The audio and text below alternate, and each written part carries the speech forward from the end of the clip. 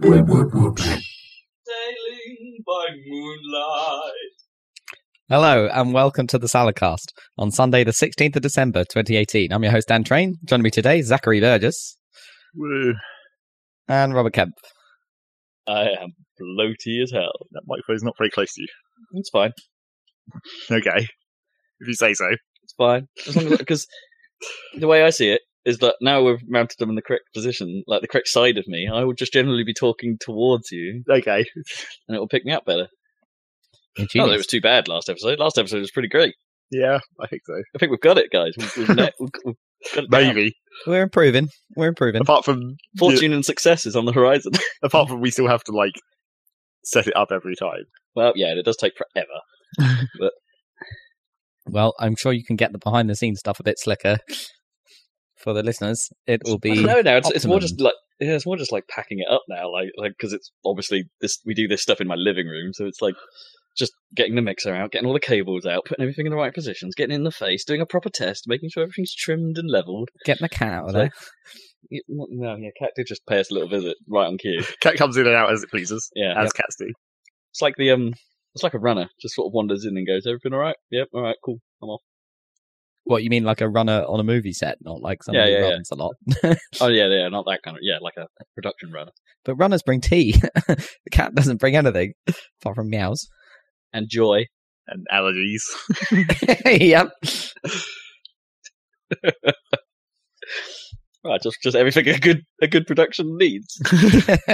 Indeed. Need a Why little so bit of- bloaty, Roberto? What did you eat, in other words? Man, an entire week of debauchery. Celebrations. Okay. The Christmas No, stuff happens earlier, doesn't it? Like for because everyone's going to go on holiday and stuff, so you've got to get. Yeah, it's sort of compounded by the fact that I had to be at work all up north all week. Oh, really? And so obviously I'm doing that sort of like So debauchery, you mean fast food, basically? yeah, kind of eating crap every day. Not exactly, huge meals, just shit meals. Yeah, basically. I did try and be slightly better. I had like a pie at one point that had like green beans on the side. Wow. Okay. Yeah. But I did have. I have to tell you about this, right? So the butty van that comes around. Oh shit, we're talking about food again. yeah. I know this is But dangerous. this is northern food. Yeah. No, this is quite ridiculous. Do You'll they love have it. curry sauce on their chips? I mean, they have like chip shop gravy, which is something Yeah, that's fairly the rare stuff. down here, I think. But Yeah. but they like. So there's a butty van that comes around the office like every day, but we just had to pick up this one particular sub because it was ridiculous. It was like it wasn't just a Christmas dinner sub. It wasn't just any Christmas dinner sub. It had like a turkey layer in there. It had like a pork layer in there for some reason. I suppose they just had to get rid of some ham. But it had sausage in there as well, like the pigs in blankets and all that. And then, That's like, where represents the the ham goes. Yeah, It's like bacon, except not. yeah. bit of cranberry sauce in there, all good. And Yorkshire pudding In the sub. in the sandwich. Presumably Nice. cut into smaller pieces. But yeah, Not just but like a whole pudding just wedged in there somehow in the middle. well, it wasn't far off. Sweet. They sort of cut it in half, basically, and like wedged one half in one side and one half in the But other. it wants to turn up into a semicircle, but it's just been squashed down because it was originally round because it was You a think pudding. they should have just made a flat Yorkshire pudding, because it's not like Yorkshire puddings don't technically have to be that such shape. That's just the shape of the container you make them in. I don't know. Yeah, They do sort of like naturally create. They a curve bowl. up, but you Yeah. can easily make a flat. Like it, we used to eat shitty Yorkshire Close in the hole pudding type based foods quite often that were like basically a square. Yeah, I guess. And like, I suppose if they're done quote unquote correctly, then they're supposed to form that bowl shape because they mysteriously puff out more on the sides of the tin that it touches. Yes. But yeah, like when Mum does them, for instance, the pungies, they end up being basically just like a mouth, more like a dumpling, I guess. Like Pungies.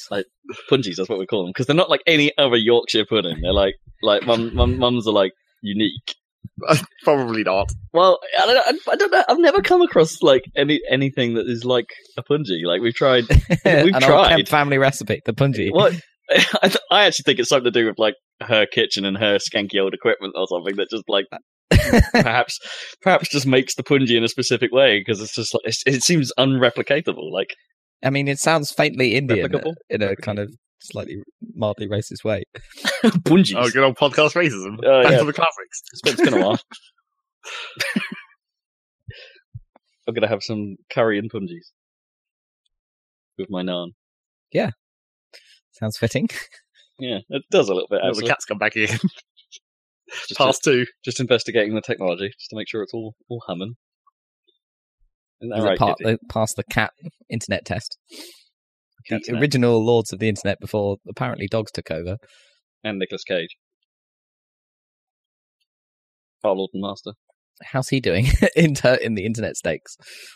I think Oh, he's he's doing all right. waning He's- a little, It's isn't mostly he? just bees. Well, he's- That's the one gift that I always see. That's definitely been in a- waning, though. He's been in a film this week. That's true. That you have seen, because I also saw it. Ah, what? Spider-Man Into the Spider-Verse? Indeed, yes. 'Twas excellent, I thought. Although Good. I'm glad you agree. I'm like super hype on it. I think it's. I fantastic. saw I only it, saw and the I trailer, and I'm slightly enthusiastic. It's really good, man. I It's mean, really good. honestly, I came out thinking that was really good, and I also came out thinking Rob would really like this. I was gonna recommend it to you because I didn't realize it was so widely distributed or whatever. Like I thought, but I guess it's a big film, and technically, I suppose. Yeah. It's sort of Sony pushing Spider-Man. They always do, I suppose. big enough, But, yeah. I think it's the same animation team that worked on the Cloudy and the Chance of Meatballs stuff. Yeah. I mean, that kind Um, of shows it's very creative in that visually. I thought. Really just cool. The aesthetic of it is amazing. I mean, my synapses were almost entirely blown by the end. I think it was just on the edge of going a bit too crazy in places. But I think we don't need backgrounds. They just need to be neon colors. basically just exploding neon all over the screen constantly. You basically definitely don't drop acid and watch this film, or maybe do. I don't know. I mean, yeah, it was just really clever. It had a nice. Oh, did you see the end stinger as well? No, I didn't actually. I'll have to look that up on YouTube. The stinger's good. Yeah, Is it good? Shit, I probably should have stayed. It was me and my brother in Picture House Central. It didn't even occur to me that there would be something at the end. Well, of course, there always is, isn't there? See, I look it up now because there's actually, you can just search the film you just saw and then look up the word stinger, and you'll almost certainly land on. while you're watching the credits, whether you need to say anything. Yeah, Absolutely. definitely, you could. Yeah. So the bit that's slightly worrying me is that I think I went to see it not on its preview night, like on its opening night, and there was nobody in the cinema except for me. Oh, right. It was. Well, I had no problem in Wednesday. London, but Sure. yeah. It was like a Wednesday night in Runcorn, so I don't know if that says anything, but That probably says a lot. yeah. I But hope it was it does completely okay. empty, and so I had a private showing, which was pretty sweet. I don't think it's going to have a big audience like the Marvel, The actual the live films, action yeah. films. But I mean, it was a proper comic book film. Yeah, it which is- deserves it. It's fun. Yeah, I guess my only real criticism that I have against it is that, it has the sort of slight Sony trailer problem again. They showed all the good bits. They showed a lot of stuff in the No, trailer. I don't watch that trailer bullshit. Yeah. Try to avoid it. Well, no, that was the only reason I knew that it existed. In fairness, was because I saw the trailer while watching a different film, and I mean, they spoiled one of the best bits, which was at the start when the dad drops off the school and embarrasses him. That was really cool, but the entire thing was in the trailer. There's also a line in the trailer that's also right at the end of the film, which is really irritating because it's a pretty decent payoff moment, and it's like, oh, damn it. There were quite a few things. What my brother's kind of criticism of it was there were too many things set up and paid off. Like they had 5 or 6 little thingies, that had to be, called back by the end. I suppose they did it fairly quickly, right? There weren't many things that were set up early that were paid off right at the end, right? There weren't many of those. There were a lot of mini arcs, I suppose, where something happens and then it's dealt with, and it's and then you go, oh, I see the parallel between normal Spider-Man and stuff because that's how this thing does its thing. It's oh, I see what they're doing. That's clever, cool. So I'm down. I don't know whether I don't think they'll do another one of these. I don't think, even though they sort of hint that they might. But yeah, I'm not sure how another one could work in that thing. Exactly, or maybe they could just do a different. I don't know. Spider-Man's the obvious one, though, isn't it? Whose as big as that you could do in that kind of style. Or I don't know. Anyway, well, I don't know. The Spider-Man is the one that's just had this such a crazy multi-universe thing, though, isn't it? It's like it is a very inherently Spider-Man thing. This. I mean, you could probably do it. Yeah. I mean, classically, this is my problem with every sort of somewhat, for any film that has a slightly bigger cast than just a focused down thing, is that they focused down, and I want to see more Nicolas Cage. Right? Yeah, they just was slightly, but he was all his 10 lines or whatever were pretty perfect. They're genius, but I did want to see more of the side character, or have them be the dynamic explored a bit further, because they're just slightly sort of there. Yeah, a few of them were a bit cameo-y. I think the least developed was Penny Park or whatever, the sort of anime one. I really think Spider-Man Noir is the least used, because he's just got a couple of lines. But he comes off quite. Penny has that little mini side plot for a second, and but that didn't really work for me. That little. I don't think it worked, but it was there. Yeah, I guess it was there. And it was cool getting a bit of Peter Porker as well. Spider-Ham. So it's such a random pull. It's such an old pull as well. I suppose it's not. Again, one of those variants that's really not that well known. No one knows about Spider-Ham, but I think it's kind of complicated by that Simpsons joke. Yeah, by Spider-Pig. Yeah. I wonder if that's all. They've just done Spider-Pig, but it's not Spider-Pig. But no. Spider-Ham came a long time before. Yeah. So I guess they didn't have time to. They tried to do the origin stories really quickly, but I didn't quite get, because the Spider-Ham origin story is really, really good, but I don't think they quite. They didn't go into. They didn't go into it. No, because the idea of Spider-Ham is he's a pig. He's a spider, right?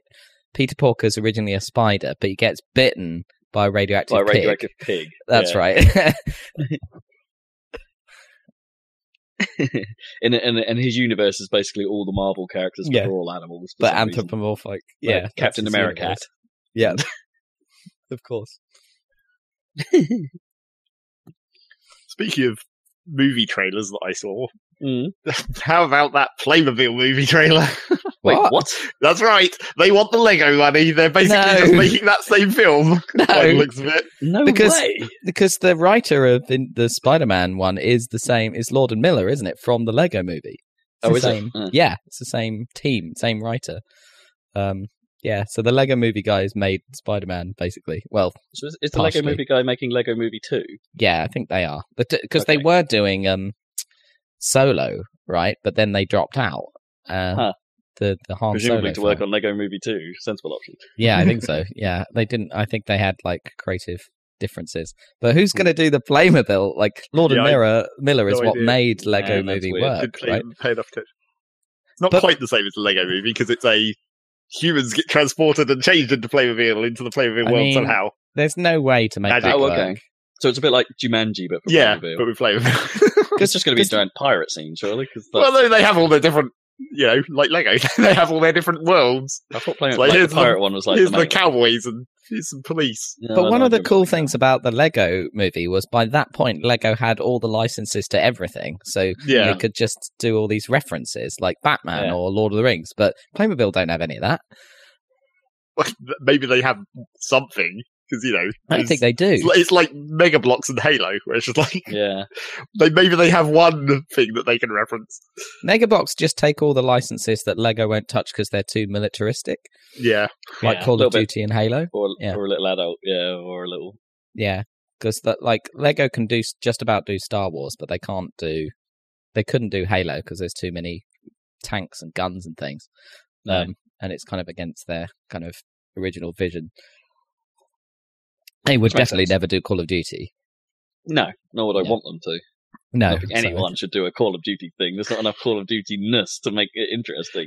It wouldn't even be a Call of Duty thing. It would just be like modern military equipment. Yeah, but that's what it is. So that's what Mega Bloks do. And also, by the way, did you know Mega Bloks changed their name? Wait, what? Yeah, they're now called Mega Constructs. Mega Constructs? Oh man, they really have gone all in on the Halo thing. Oh yeah, they've got tons of sets on Halo sets. You can get all kinds. they are now just run by Cortana. It's like, yeah, we're constructs. Yeah. Oh, I see. No. I'd actually forgotten what a construct is. I haven't seen in the Halo Playmobil universe. in so long. I don't even know what modern Playmobil even looks like. No. It looks the same as 1970s Playmobil, doesn't Well, it? yes, you would assume so. Do you remember where we used to go, like, to the Stone Market? Yes, I know Centre? exactly where this reference is Yeah, and they used to do like Yeah. a big, for some reason, like a big like glass cube. It's definitely just still filled with there, right? Playmobil. Surely. I don't know. In that Probably. cafe. Yeah, Yeah. in a glass going. case. Even at the time, you'd look in there and be like, look at all the bits that have been dislodged and like Yeah. you can see where the glue was. Yeah. But they've all Yeah. fallen over and got somehow, even though it's an enclosed box. It's such a weird thing to do as Time. well. It's like, okay, kids, here's a toy that you could never afford in a glass case. Look at it. Well, I mean, is it advertising? Maybe. I don't know, maybe. I really don't know. Yeah, I guess it's an ad. Yeah, like maybe the toy shop, the little toy shop in Stone Market was trying to encourage people to come to them, like be like, "Hey, we've got Playmobil here." Oh, that shop closed, didn't it? Sad times. Yeah, and like every Scalextric and Hornby stuff, like they would just I mean, that double down on. I remember getting that's Tiger cool. Electronics from that place. I only went there for Scalextrics. It was one of those classic old school shops where it's just like everything is crammed in. Yeah, it's it was just like pretty crammed.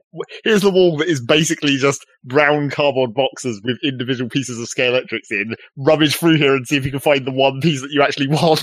Didn't they Yeah. have like a like the Forbidden Room, which was basically just filled with sports stuff? It's like, don't go in there. It's got sports stuff. It's got I mean, the badminton best rackets. place for like Scalextric and Hornby is the one in Bury, right?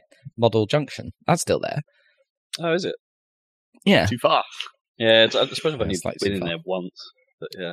that's quite stuffed, but it's possible to actually find what you need there. I remember that being a good place if you want to get into RC cars. Oh I yeah, think they they got quite a like whole that stuff. serious RC car section there.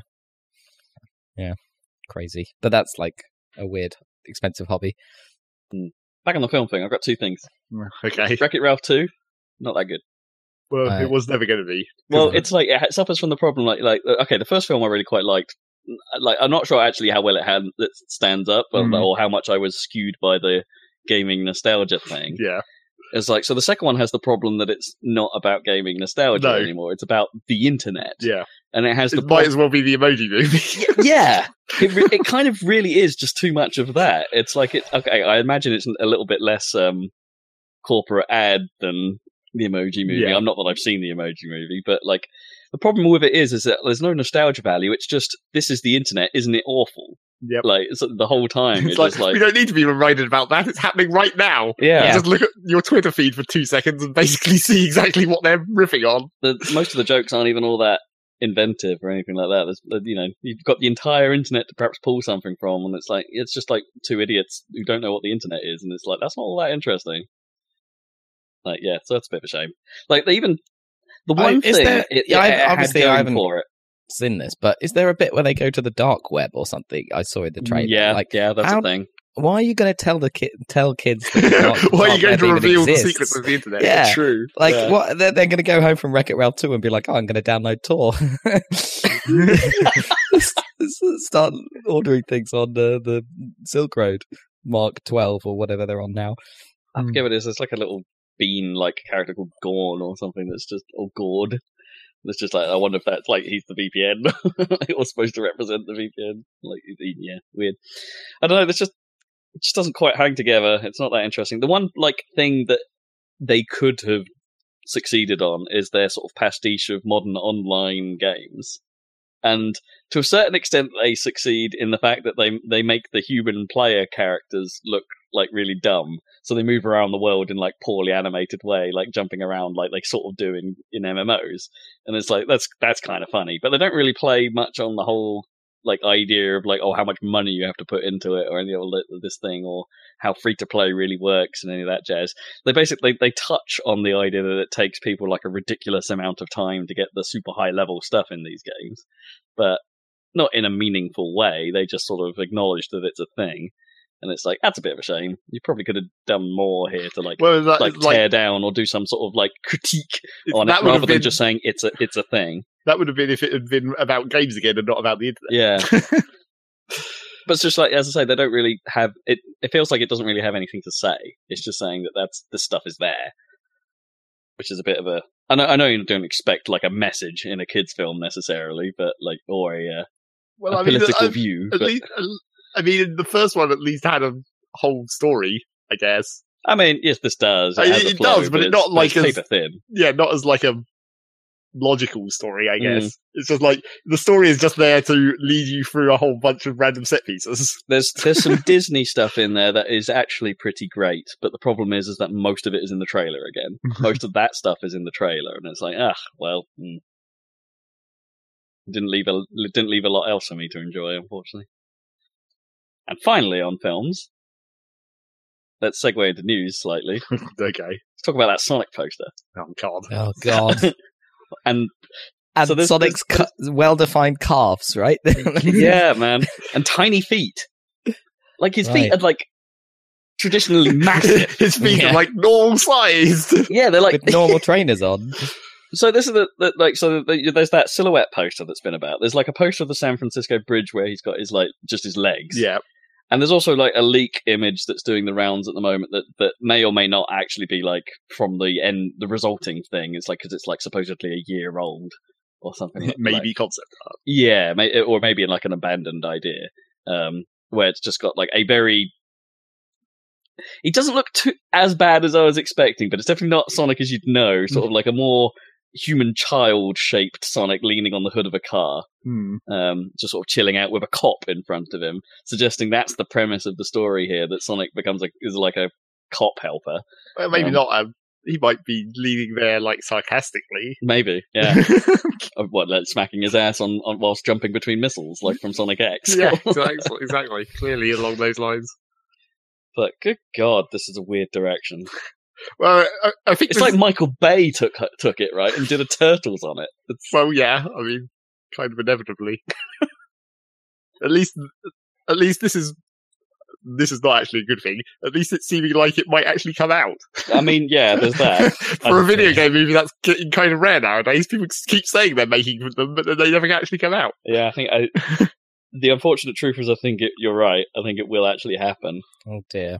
But it will probably be like the 90s Super Mario film, and it's not really. It can't be that bad. It's not really a Sonic film. Well, we shall see. Be an Escape from the City cameo somewhere. Like. The song. The main thing I got out of the Giant Bomb quick look of Smash Brothers was Escape from the City is in Smash Brothers. Sure. I think it's been in the last few versions. Oh, really? I think it's been there since Brawl. Yeah, I guess so. I don't know if it's been since Brawl. Didn't realise that was. I think they might have not used it in Brawl. I think they added the Sonic 2006 music to it. Well, yes, naturally. As you do. Got to keep referencing that. We'll talk about Smash later. I know. We've clearly got stuff to get. Let's not get into that now. Escape from the City, though, very important. Escape from the City. The trouble is that if it is in that film, it'll probably just be like he'll walk past someone playing GameCube or something, or Dreamcast if they want to be real. It'll be like Spider-Man films where someone's just like casually singing it on the street for no good reason. Like, yep. Yes. Or it'll be on the radio while they're in the cop car. I mean, they are in San Francisco, so they could theoretically just have the fucking street surfing snowboard thing. Yeah, because that's basically San Francisco City Escape. It's kind of one of the most iconic things they've done in the last 20 years. That might be like too much of a hard reference, where it's just like we're just going to make that whole thing in an actual film form. Oh, well, I hope he jumps out of a helicopter. Yeah, jump out of a helicopter, steal the chunk of metal off it, snowboard down the streets. That might be a bit too much of a direct reference. I'm down. I'm going to watch it regardless. I am not down. Yes, Rob's going to watch it, obviously. Fine. It'll be... I don't believe it will be good from what we've seen. Like, but it might be funny. How can it be? It's not Sonic. It can't be. It can't. I don't think like, it's as close to a Sonic movie as we're going to get. Not quite. I might as well put Ugandan Knuckles in there. Well, no, that's what you want to see. You want to see if, like, imagine take Sonic Boom Knuckles and then put it into this art style. Turn the weird anatomy up to 11. It's like, so weird. It's not because Sonic has lost its way or something like that. It's just because it just doesn't work. It's like you couldn't make it. Mario's great. You still can't make a good Mario film. It's impossible. I don't know. I have a little bit more faith in Illumination in making that work, because they're the guys that are supposedly doing the Mario film, right? Right. You know, the Minions guys. Yeah. Okay. Risky. Very risky. I don't know. And pointless. If they just go full on slapstick and make it a Mario that can't talk properly, like, I don't know, though. Don't think that would last a whole film. well, they somehow made Minions, right? Yeah, but that's a different thing. That's not. I think the trouble with Mario is that, like, even though he's a video game character who barely ever talks at all, you imagine him to be an actual person. That's true. You don't imagine Minions to act like people, really. So what if they did the the Super Mario Super Show version? Yeah, I mean, or even like the early cartoon less of an versions where accent, maybe. where he's mysteriously gruff. You don't need to say "Hi, paisanos" or whatever the fuck he says. Forget what even that phrase is. Swing your arms from side to side. Do the Mario. Do the Mario. They've already helpfully retconned the New York /plumber thing, so they don't have to worry about that any longer. Yeah, it doesn't have to be a plumber. It's just a thing he did, maybe, at one point, maybe. I mean, that was just, written by some Nintendo of America employee for the manual, wasn't it, or something? It wasn't actually, ever intended by, they just Miyamoto. They wanted something to explain the pipes, and the obsession with pipes, that was all. And the overalls. They were basically in a sewer in that first game, so I mean, I guess it sort of made sense. Maybe, yeah. I mean, does it predate? Does the Mario is a Brooklyn plumber thing predate Super Mario Brothers? Does it come from Mario Brothers, or it might come from Mario Brothers? Yeah, doesn't come from Donkey Kong. No, because he wasn't. He was Mario a carpenter in that. He was a carpenter, and he was Jumpman. Before he was named. Like Jesus. Yep. Clearly, good parallel. I don't remember the bit where Jesus fought a giant monkey, but all right. Yeah, he probably does at some point in heaven. I'm not sure there's much fighting going on in heaven generally, is the idea. Well, there was a big fight, wasn't there? There was a big fight at the start, but that was a different thing. I don't think there's much of a corporeal form with which to fight in heaven. You can fight ghosts. Yeah, you can fight angels, fallen angels. It's Bayonetta's job. Yeah, apparently. Yeah, true. Now that would make a good movie. and they're from Purgatorio or something. They're not actually from heaven in Bayonetta, or it's they're not really angels, I suppose, by that logic. Yeah, it's weird. Bayonetta's weird, but yeah, that'd be a fun film. I mean, it would be really stupid, but it'd be fun. It would be difficult as well, because it would have to be you couldn't really make it a kids' film, right? No. No. Yeah. It's just an anime. It's just an anime. Yeah, probably just an anime. I hear people say that Castlevania anime on Netflix is actually pretty good. I saw some of it, and my flatmate's really into it, or really liked it, but I was watching a bit of it, it was like... But then...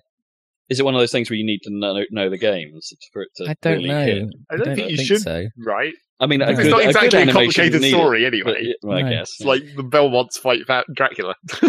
That's pretty much the whole thing. I mean, when I was watching it, the Dracula teleported his castle, and I was like, this is just Count Duckula. I mean, yeah. I thought that's where you were going with that. I mean, where else? It's not like he hasn't.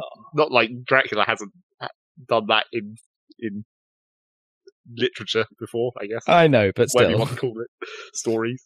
That's all I remember about that. Dracula has weird powers. For being apparently just a vampire, except not. Yeah, it seemed a bit earnest, but that's the anime way. But it's it's more annoying when it's in English. It's less. Yeah. It's less. It's hard to. It's easier to cope with the self-seriousness of anime when it's all when in you're Japanese. reading it. Yeah. Yeah, I don't know why that is. Anyway. Yeah, I know exactly what you mean. It doesn't come off quite right. Yeah. A cultural difference, all that jazz, I suppose. Yeah, maybe I guess so. Well, it's because you can't hear, because you don't know Japanese, you don't understand what the inflection of what they're saying is. So you're just reading it and implying whatever you think is the tone of that sentence. I guess you don't know if it's hammy Yeah. Do you know what I mean? If it's Yeah. done in a different language, you don't know if it's coming. If the Japanese actors are also bad. Do you know what I mean? You don't know. Yeah. And just the idea of watching like a kind of Western-sponsored produced anime made for Netflix based on, I don't know, an old video game property. It's just kind of weird. Isn't that quite a thing now? Isn't there quite a few? Yeah, there definitely is a thing. It's for sure a thing. I still think it's Ruby weird. is doing well for itself, isn't it? As an American anime. Well, that's been several years now. Though. Yeah. Not a recent one. That one's not recent. No, but it's broke through at least and has done all right. I don't know if it's gone the other way. Like, has Ruby done well in Japan? Probably not. No. Japan never liked stuff that tries to get important to them for some reason. No, they're quite insular, but in that respect, it's like, no, this is our culture. We want to see our version of it. We don't want to see your version of it. Yeah. Don't blame them. No. Yeah, for some of the shit that gets exported. Yeah. Like the Xbox. Perhaps. Oh, Despite Microsoft's best efforts. come on, guys. We've got like Blue Dragon or whatever And it was Lost called. Odyssey, man. Oh, you're right. Both of those. They're both they Mistwalker Studios. We've got Panzer Dragoon Water. Yeah. Come on, guys. That's a good segue point right there. It's a good segue point. Let's go into the news. News! The news about the video games and what is going on. Panzer Dragoon and Panzer Dragoon Zwei are getting remade. For what platforms? Well, presumably all of them, because it's Sega. All the Sega platforms. tend to do all of them, but Oh, right. I yeah. mean, those games are like unplayably bad graphics now. Like, because they're from that early 3D era. Yeah, yeah. I mean, you can when I went back to Panzer Dragoon Auto early in the year, like Panzer Dragoon Auto, sure, but yeah. But one of the things you unlock in that is the original Panzer Dragoon, right? And so you can go back and play it, and weirdly, it wasn't as bad as I remembered it. Like when I went back to it, and I don't know if maybe it's just because maybe that Xbox version is mildly enhanced compared to the original. Who knows? But I think it's playable. It's not like it's an N64 game. No, well, or a PlayStation Classic game. Hi-oh. But it's, but yeah, you're right. It is kind of painful. Where's my Sega Saturn Mini Classic? Yeah, there'd be like nothing on that. I can't do everything on it, basically. I can't even think what you'd put on that thing, really. All of it. Just the entire ROM dump. Sonic R. Daytona, maybe. Sega Rally? Maybe. There was a Saturn version of Sega Rally, I think. Yeah. That must be quite crippled to get it to work, though, right? Sonic 3D Blast. Mm-hmm. Oh God! It wasn't Sonic 3D Blast, though, was it? That was what it was called when it came out. Was that the Mega Drive just Sonic version? 3D, I think. Sonic, okay, yeah, you might be right. Because of blast processing for the Mega Drive. Yeah. The Traveller's Tales. They're all Traveller Tales. I don't know why the Genesis one was specifically them, but in a way that was the most impressive version, getting it to do what they did. Getting it to run at all, yeah. Symmetric Sonic. Oh, yeah. Symmetric. With FMV intro that probably took up like 90% of the disc. There's a very good video on that by Game Hut. Go check it out. Like how they did that. You want to know everything about that game? Yeah. Just go watch that channel for. And perhaps go download his director's cut ROM. Well, I don't know if I can recommend that. I don't know. I'm surprised Sega haven't stepped in to do something about that, to some degree. But I suppose Sega have never really repackaged Sonic 3D, have they? No. It might have been on that Mega Collection disc I had for the 360. Maybe. But Game Hut, that guy, that Trevor's Tales guy. You want to learn everything? Anyway, Panzer Dragoon's coming. I'm interested. I'm interested to see what they do. Whether it will be like a more of an up-res, so the game plays and is the same game, but just with modern graphics, or if it's it is a full-on remake, a reimagining of those games. Maybe not Final Fantasy VII remake, levels of we messed this around, but yeah, still interesting to me anyway, if no one else. Indeed. Indeed. Well, we'll see. Panzer Dragoon. Look forward to seeing what they do. It's alive.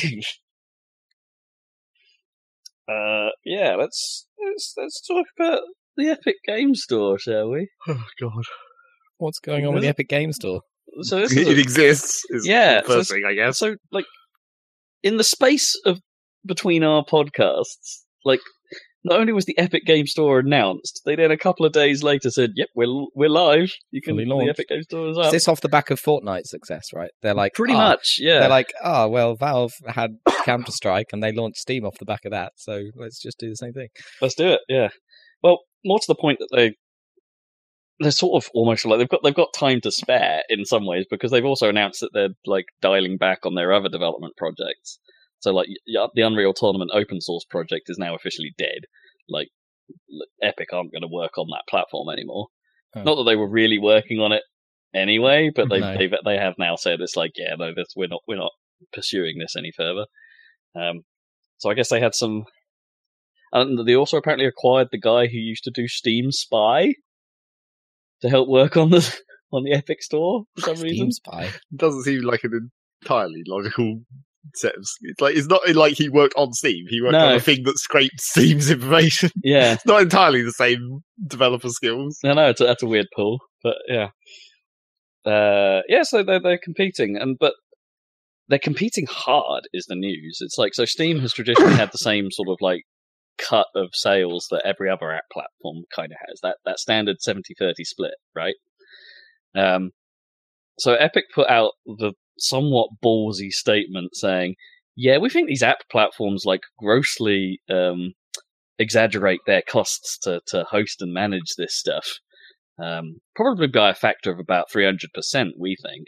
So yeah, we're only gonna take 12% of the cut. Which is not mathematically the same as 300%. I know, but they were like, not even close. But they were like, yeah, well, no, we can do this and still make money if we say like flat fee. Valve could charge like 1% and still make infinite money. Well, I suppose there are costs, right? You still do actually have to have hard drives, but you do still have to pay for a ridiculous network to power the bandwidth that Steam needs. You do still need some amount of development and I was about to say curation, but like that's not really Steam's thing. But you need some people looking at it, right, to keep it rolling. Valve could potentially probably even charge zero and just use Dota money. But the funny thing about that statement is that it came like days after Steam announced they were adjusting their one. They're adjusting their cut, but only for games that like cross like the the top tier was like a $50 million tier or something. It's like, if your game has made $50 million, then we'll cut our fee to like, I forget what it was, like down to like 18% or something like that, or like steps. So yeah, but still higher than anything that Epic were offering, and that's no matter what step you fell into.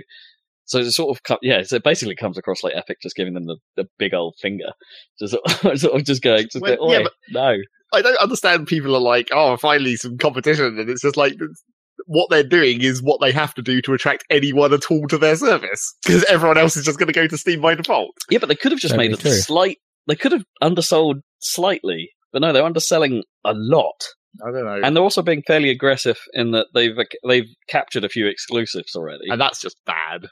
That's just like the worst thing ever. I think they're all timed exclusives. They're not like actual platform exclusives. They've said like they're timed exclusives, but I don't know. Meat Boy Forever have come out and said like it's like a year long exclusive. Yeah, that does seem to be the standard. But that's just bad. Like, the main reason I even knew about this at all was because they fucking made Satisfactory exclusive to the Oh, have they? Fuck them. And then, naturally, the announcement video for that, I was reading the comments, and everyone is super pissed. And it's just like, you get like most of the people being super pissed, but then you get the occasional people who are like, no, it's good because now we're going to have another service which is going to have competition for Valve, and so Steam will get better because of competition, and it's not a monopoly anymore, and all this stuff. It's like, exclusives are like, that's just another different kind of monopoly. It's not competition because you can't buy it on both and choose which one's better. It's just hostage taking. I can see it from the perspective of it gives the developers a choice on where they want to host their game, right? And it's like, Like, except it doesn't. The choice is how much money they want to get up front. Yeah. Well, and you get paid for the exclusives, but you're losing however many sales by not being on Steam, where you have the massive audience. Except for the surfacing issue that Steam has.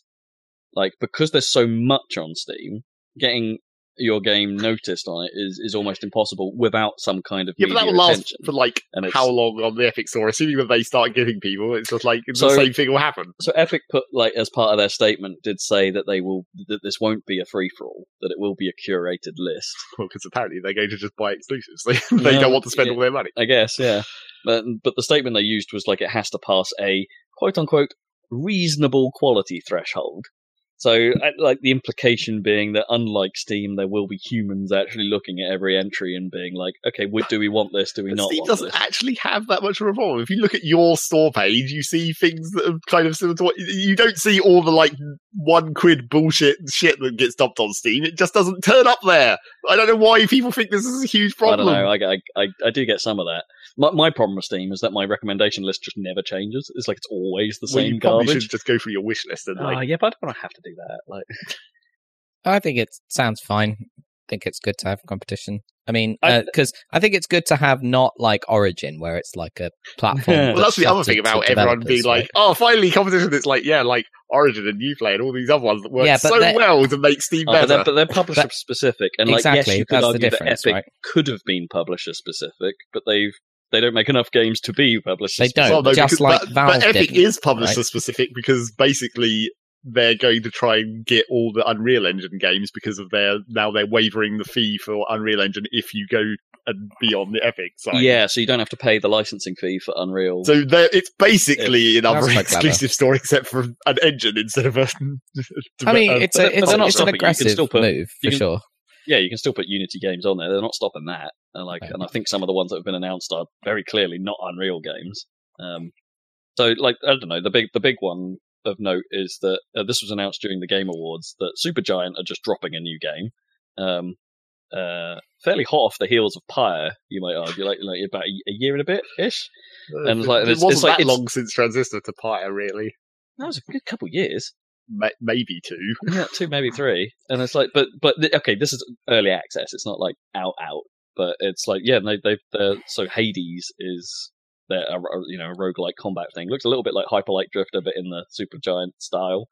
And yeah, it's a Epic Game Store exclusive, except it will be coming to console as well. But so what do you need now if you want to play like all the AAA titles on PC? Do you need like Steam and Origin and games for Windows and Epic Game Store and Battle.net or whatever it's called, Blizzard and Uplay? And Uplay, because Steam, if you buy an Ubisoft game, it's effectively you're buying a key to Uplay, right? Which you then have to install. Right. Some stuff you might need itch.io, I guess, as well. But Discord has a store now. Yeah, but you don't need Discord. And GOG. But that's not technically a store. I mean that's not a launcher. Yeah, there's a lot of stuff. Yeah, it's not a launcher, yeah, but there's I think they do have a launcher. Oh, do they? I think it might just be optional. Okay. Well, the stuff on GOG's kind of unique as well. Like, some of the old stuff you can't get. Oh, yeah, but yeah, for sure. And Humble Store as well. Let's not forget them. Yeah, no, that's fine, I think, for sure. I just mean how many, like, different weird launchers and shit do you need to play all the big games? Like, yeah. Quite a few now, right? Yeah, you don't need a launcher for Humble stuff because it's all DRM free. That's the point. Yeah, exactly, which is the point. Yeah, it's more about that. I'm more concerned about the weird splitting of the software that you have to run rather than the competition of. If they were just websites, I'd be much more cool with it. Actually, you know what? Because I'm not even they're sure like these about weird ecosystems. I'm not even sure that old Humble brag is even a thing anymore. The whole DRM free thing, like, because I'm pretty sure they've got games like Tekken and stuff on there that were like, wasn't Tekken one of those like rootkit? Yeah, like DRM things. Yeah, so maybe that's not true of Humble anymore. Or not everything anyway. Yeah, however many there are. Yeah, so and then the other reason everyone was pissed off about the Epic thing was Windows Store. Yeah, exactly. The other thing that everyone was pissed off about was, well, two or three things, I guess. Firstly, the classic situation where the people who are like, it's good competition for Valve and Steam, it will make Steam better because they'll have to compete against this other thing. Except the other obvious problem with the Epic Store is it's not got nearly as many features as Steam has to start with. No. So it's like it's not actually competing on that front. They are launching lean, but like That's okay. Yeah, I think MVP. the very fact that it's caused a bit of a wave in the media and stuff like that is the push it needs. Right? I don't It's like understand why. That's the thing. It's just like Okay. it's just another launcher.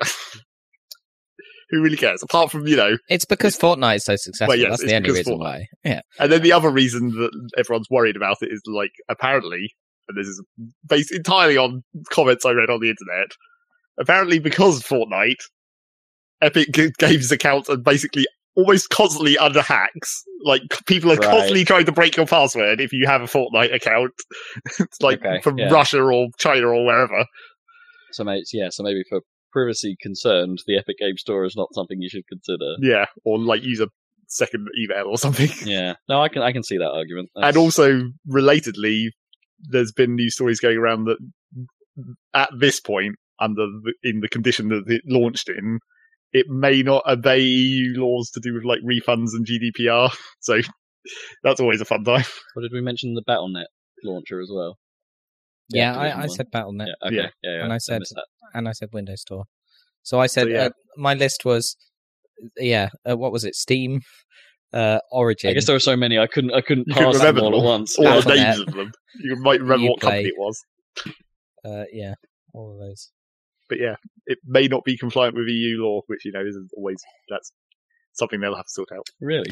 See, this is where it would have been good if the platform took well, maybe not good. I don't know. That's what's good about the PC is that it allows this kind of competition, but it does give you this splintering. Whereas on the console, it's like, well, it's the Microsoft Console store, it's the PlayStation store. But that's what you don't want to bring that to PC. That's what's happening. That's what now Microsoft that they're would have buying wanted. exclusives. Like they would have Well, wanted it to be the Steam- Windows store, right? And you just get all apps from there. But, yeah, and well, that Steam replaces Steam sort of wanted to put their store on platforms, right? They toyed Yeah, with the with, idea like, of PlayStation. PlayStation. when they were And- doing Portal and stuff. There was a brief moment in time where they almost got away with it, or were like leaning towards it on Apple as well, until Apple looked at it and were like, "No, Yeah, we don't want a store in our store. yeah, And then they were like, "Oh, fine, fuck you, Microsoft. We're going to make PCs with Linux for gaming." And then that didn't Yeah. work. no." Well, that's like you It's a noble just dream. stay in your lane. Apparently, Yeah, the store makers have to continue making stores, and Microsoft has to continue making PCs, and you can't have each of them cross over to the other side. Apparently, it's like it's like the Linux thing was always an oddly noble dream, but like just the platform of Windows and DirectX and all that stuff is just too well ingrained to. There's still the possibility, right? With Yeah. it, Vulkan or whatever it is? What's the? I mean, you can Vulkan, you can run on like Windows. That's not Yeah, sure, like, but you. because Doom ran on Vulkan. And, Yeah, of course. but it's a graphics driver that works with Linux.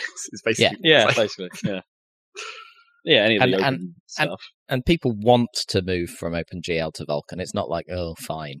It's DirectX obviously gives you more, but there's some actual real competition for DirectX now, like which there kind of wasn't at the time, or it was too early. I don't know. Because I think people want to run Vulkan on Windows, right? Like you're saying, like Doom or whatever. Yeah. It And can they're be doing done, that because but they it- want but it- to, right? But yeah, it just requires. I think the problem with doing that at the moment is like I'm not sure if the major engines really support it all that openly, yeah. and it's Just like yet, Doom supports it because it's friggin' id. It's They it, can just yeah. they can just do that. Or they're willing to put the time and effort in to do that because that's what they've always done. Precisely, yeah. But presumably, if you're making I don't know how it works, but if you're making a cross-platform console game and you want to run on PS4 and Xbox, you don't get DirectX instructions on PS4, presumably. No, I guess you have to target you pick an engine, you target Unreal or you target Unity, and just be And they like, do the well, okay, work. Yeah, right? They know how to work on this platform. So We all might not they be have able to do is add Vulkan to those engines, right? Like Unreal. Yeah. And then, Or EA will have done the work on Frostbite. or Frostbite, yeah. I forget what the Ubisoft engines are, but Snowdrop, isn't it? Is Ubisoft's Right, current Snowdrop, yeah. baby? Yeah. So they would have done the work there to make it work across the platforms. But yeah, someone's got to do the work at some point, right? Yeah. That's all it boils down to. I guess there's no real financial incentive right now. Apparently not, if Bethesda is any indication. Yeah, They never want to work on their engine ever. Yeah, you well, can't their put stuff Bethesda now, in it. they said over and over again, like, I don't know why people are so worried about our engine. Like, it gets improved over time Like, why are you getting weird about wanting a new engine? And then they put the game out, and it's like, nope. It's like it gets improved over time, technically, yeah, but not at a speed that keeps up with how much you want it to improve. Yeah. Come on, guys, you got to Like start the Fallout 4 engine version of that engine is definitely better than the Fallout 3 engine, but it's still a horribly buggy mess. Yep. The Fallout 76 Fallout seems to be like. Well, as we said, that's actually an older version of that engine. It's like that's an older version than Fallout 4 used. There was so they've managed to annoy everyone again, haven't they, with that by like putting Fallout 76 on sale really quickly. Well, it's because clearly all the like player numbers like drop like a stone. Yep. I mean, it's just a disaster, that game. Yeah. They put in widescreen monitor support that's not actually functional. Not widescreen, super wide. Oh, you mean super wide, yeah. Where it just stretches the UI. Great. Too lazy to do that properly. It's like, where's my ammo count turns head? Like, yeah. Would have been better if they just left it where it was, right? And just had it to like the screen just gets wider. have all your HUD where it should be, but you just. Yeah. Anywho, what the hell were we talking about? Can't remember. We were on Epic Store. That's where we started. Yeah. That was cool. the news on that. Cool. Well, that's happening. Yep. Let's do the Game Awards. Game Awards were cool this year. Relatively speaking. Yeah, I heard there seemed to be quite a big audience. I seemed to came. It's like, given that this is the 5th year it's been running in its current form, and it's a big deal now. It was pretty big last year, but it's like when you're opening with your own orchestra with a theme tune by Hans Zimmer, right? I think you might have made it. Yeah. I don't know. I think you could probably just buy some time off him relatively easily. Maybe, yeah. Because everyone does, apparently. Apparently. And, it was very like their theme is very much like a sort of quote unquote generic Hans Zimmer gig, right? Like, yes, it's like you hear it and you immediately know who made it. It's like okay, I get it. It's one of yours. Yeah, 26 million viewers. Yeah, I mean, it's a fun show. It's like it's well made, and it's like it's less boring than the Oscars, and like just like I do wish they actually kind of had more awards in a weird way, like because they. Like Gnome said this when she was like in the room while I was watching it and stuff like that. That it's like even to an outside observer, like it's the awards kind of to her like the awards seem to be like second fiddle to all the announcement stuff, and it's like, well, yeah, sure. The announcements are what draws the audience in, really, and the rest of it is a celebration, like of the people that made a great year of games. And it's like, yeah, fine, that's I get it, but I do kind of wish they actually just had more categories and more awards and celebrated a bigger variety of stuff, right? Because it's like, I don't know, there were a lot of the award categories that actually seem to cover a lot of the same games, like repeatedly, because they do the Oscars thing, like best direction, best narrative, best score. I mean, that does happen at the Oscars, where the same film gets covered, wins like 8 Oscars or something. And I say that, and then you get the slightly odd category where it's like best esports moment, where no one understands what Jeff has just said. Like it's just like he rattles off like, "Oh, this team beat this team. The quadruple overtime from this team to this team." Like, in what? Like, what game are you talking about? Can we see that, please? Like, you definitely need to say the game for those, because several of those esports teams play in multiple games for a start. I really don't think Jeff knew what he was saying. Like, it just seemed like a bit of a mess. But then you get the moments like, when they. I think the coverage of those things could be better. Like, let the audience in on that moment rather than be quick about it. So I want to see what that play was. I want to see what. I want to know more about Sonic Fox and like why was this his year and things like that. And Play Part Sonic Fox, great speech at the end. Like, yeah, it's pretty good. Although apparently like the auto cues were showing like in big letters, please wrap it up pretty quickly to almost everyone that was doing the speech. Like, it's just like, come on, can get it on. But most people who saw it like actually just said it out loud. They were like, please wrap it up, and then carried on their speach. It was kind of funny. Yeah. They did say they don't do the Oscars thing of just start playing music louder. No. They did let them finish at least, but yeah, it was quite funny that everyone sort of acknowledged the auto cue. So like, please wrap it up. So I don't know. No point necessarily talking about the awards too much. I'm not sure I agreed with all of them, but interesting to note that Celeste, I don't know, like Celeste seems to be this year's indie darling. Like it was up there all the time. Yeah. Is that so? Celeste? Oh, sorry, I really don't know. That's that Celeste is the platformer Meat from? Boy? Is the Meat Boy like thing? one? I thought it was from. Is it from the people who did? Oh God, no, I forgot the Tower of the. What's it called? Oh, forget it. I can't remember. The one where you're running around shooting arrows at each other. Towerful Ascension. Yeah, I think it is. I think it is. Matt Makes Games. Right. Okay. Because people keep saying Meat Boy, and I'm like, isn't that the Towerful Ascension guy? Not the guys, not the Meat Boy. You're right, guys. but the gameplay is Meat Boy like. Right. Well, I mean, but also a little bit Towerful Towerful like. Movement of Towerful. Yeah.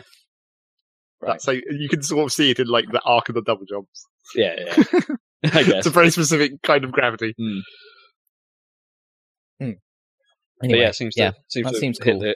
Seems to have hit the critics in a way I wasn't really expecting. Like now everyone's talking about the end of the year stuff. It's like I don't know. I didn't necessarily get that much of a vibe from it when it actually came out compared to what people are now saying about it. Like, yeah, but that's kind of what indie games do, I guess. Yeah, maybe.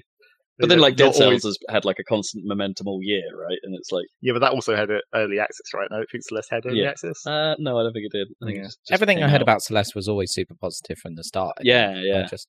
But it didn't seem like it. Like, I just mean it's like, it's I've never heard a bad thing about it. It's just like, for some reason now the talk about it seems bigger than what it was when it came out to me. Like, it feels like it's more talked about now. Well, I'm sure a lot of people would like it was a trickle down where like the first few people who played it were like, you have to play this, and then when that gets into like the publication layer where it's like, you have to play this because we need to talk about it at the end of the year. Yeah, I guess. Yeah. Well, you only need one person to say that, and then lots of other people have to play it. True. Yep, it's true. Cool. Well, so we'll talk about games of the year for ourselves in a week or so. So it'll be good. Why? You're not looking forward to it, Zeg? Well, it's kind of sneaking up on us. Yeah, it is sneaking up. It's a difficult year. There's so much good stuff we missed. Like almost more than any other year, I feel like I've missed a ton of stuff that's would be worthy that I'm actually kind of bothered about that I didn't end up playing. It's just because of time, the ravages of time. So, but still, I'm pleased. I think for their top spot, they got a pretty good answer there. So we shall see. Oh yeah, we shall see. I wonder if I'll actually get around to playing it anyway. At least getting a taste. Any other announcements from? There's a new Far Cry game coming. It's another like spin-offy one. So it's one of their smaller projects, but it looks like they're doing somewhere between Rage, Borderlands, and Fallout to some degree. They're doing post-apocalyptic Far Cry. Okay. But not as post-apocalyptic as like Blood Dragon. No, not that crazy. Okay. I mean, it looks somewhat alright, but Far Cry always looks somewhat alright. So. Yeah, they've kind of failed to enthuse me for a while now. But I think Far Cry 5 failed to infuse, like most people when it came out. Like, even though there was some level of interest because of its setting, it came out and everyone's like, Yeah. That's the impression I get. I've never been a big Far Cry fan anyway. So I liked 3 a lot when it came out, but still haven't played it. I know you got me a copy, but I still haven't played it. But... I mean, now it's like, it would be a bit bare bones, I think now. But the thing about 3 is like, it has like a cool, like, the story is like interesting because it's like the basically your character and all of your friends and stuff you start out with are really completely unlikable, which is kind of cool. Total dicks going to a tropical island, and then it's like, so you're right, you bastards. Yeah, so that's kind of cool. And then you're just I do like the sound. Yeah, and then you're just out on your own doing the crazy stuff. Surviving. Taking over bases and shooting up Komodo dragons who are coming out of the grass to kill you. Anyway. Awesome sauce. Well, obviously we had Hades announced here as well. We talked about earlier. We had Crash Team Racing being the next Crash Bandicoot related remake. Because I'm just going to work through them all, apparently. Yeah, I guess. CTR did. It did have quite a following back in the day, though. Like, it was kind of a thing. It was like a relatively decent Mario Kart ripoff. In the age of kart racers, I suppose it stood out. So, all right, whatever. Seems okay. we know what Obsidian's project is now that they were working on. Something called The Outer Worlds. But I don't know. I got pretty heavy Borderlands vibes from this as well. Just with maybe a bit of like Mass Effect-y style conversation thrown in. Could be worth a look. I don't know. I'm sort of vaguely looking in your direction, Zach. It might be a bit Fallout-y, and you might like. They're not specific enough. Like, there's too many games that are, like, we basically said, like, Far Cry and Fallout and Mass Effect. It's like, they're all very similar, but not exactly the same in very specific ways. But it's Obsidian, man. What does that even mean? I mean, they worked on Fallout New Vegas, right? So, yeah, you know, but that's not cool. Really an indication of what they do, because they were already basing that off Fallout 3. It's just a good... it's just a good sort of mod of Fallout 3. Yeah, that's what they always did, game. Right? Like the Obsidian have kind of been famed for that, yeah. Like they made Knights of the Old Republic 2, right? That was kind of a good mod. Fallout New Vegas. I guess they did Stick of Truth. Yeah, they did. That was they did the first. Yeah, they didn't work on the second South Park game, but they created the mold for the second. You could argue. It's not like they haven't innovated before. No. I think it has potential. I quite like the sort of I don't know vibe of it from the trailer. It sort of reminded me a little bit of Rage. I think they actually have the original Fallout guys involved. I think I seem to remember, like they got them out on stage anyway for some reason. And yeah, the original Fallout guys, right. Like not 3 onwards. Like yeah, so there's some writing pedigree behind this as well. Oh yeah, I'm sure. Again, it could be good. Another Obsidian hallmark. Their writing is normally pretty good. Yeah, I mean it was pretty good stuff in New Vegas and KOTOR 2. I mean that's what made them good, right? It was just the writing really, because they weren't technically any better. I'm only mentioning this next one out of comedy value to some degree because, like, the developers of Ark, I forget what has a tagline, doesn't it? Like Ark Survival Evolved or something like that. And PixArk, they're making a new thing called Atlas, which basically looks like Sea of Thieves on crack. It's like they looked at Sea of Thieves and thought, oh, we can do that better. And just from their trailer, it does look like, oh, hey, we've got content, guys. We might not have the visual quality of Sea of Thieves, but we've got content. We've got crazy stuff going on. Okay. So it's like, yeah, just mentioning it because it just seems like seems to be so directly pointing at Sea of Thieves and going, haha, look what we can do. And the only other thing I really want to mention is that we know what the first DLC character for Smash Brothers is going to be. Yeah. And I'm not sure I saw this one coming, but it's Joker from Persona 5, and it's like Persona 5 isn't really associated with Ninty, or like the Persona series in general. Well, I don't know. That one feels along the same lines as like Kingdom Hearts would be, where it's like it seems like they're just sort of gradually migrating towards each other.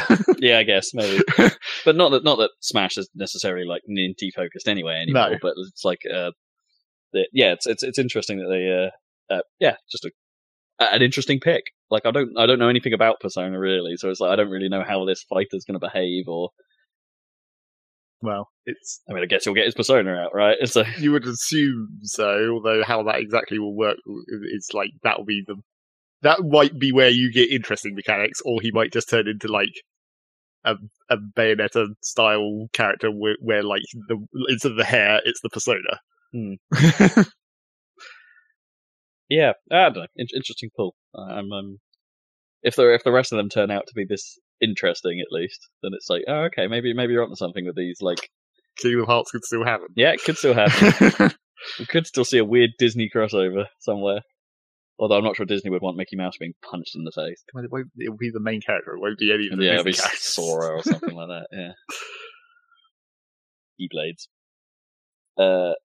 Yeah, I guess the only other thing that was notable at the TGA was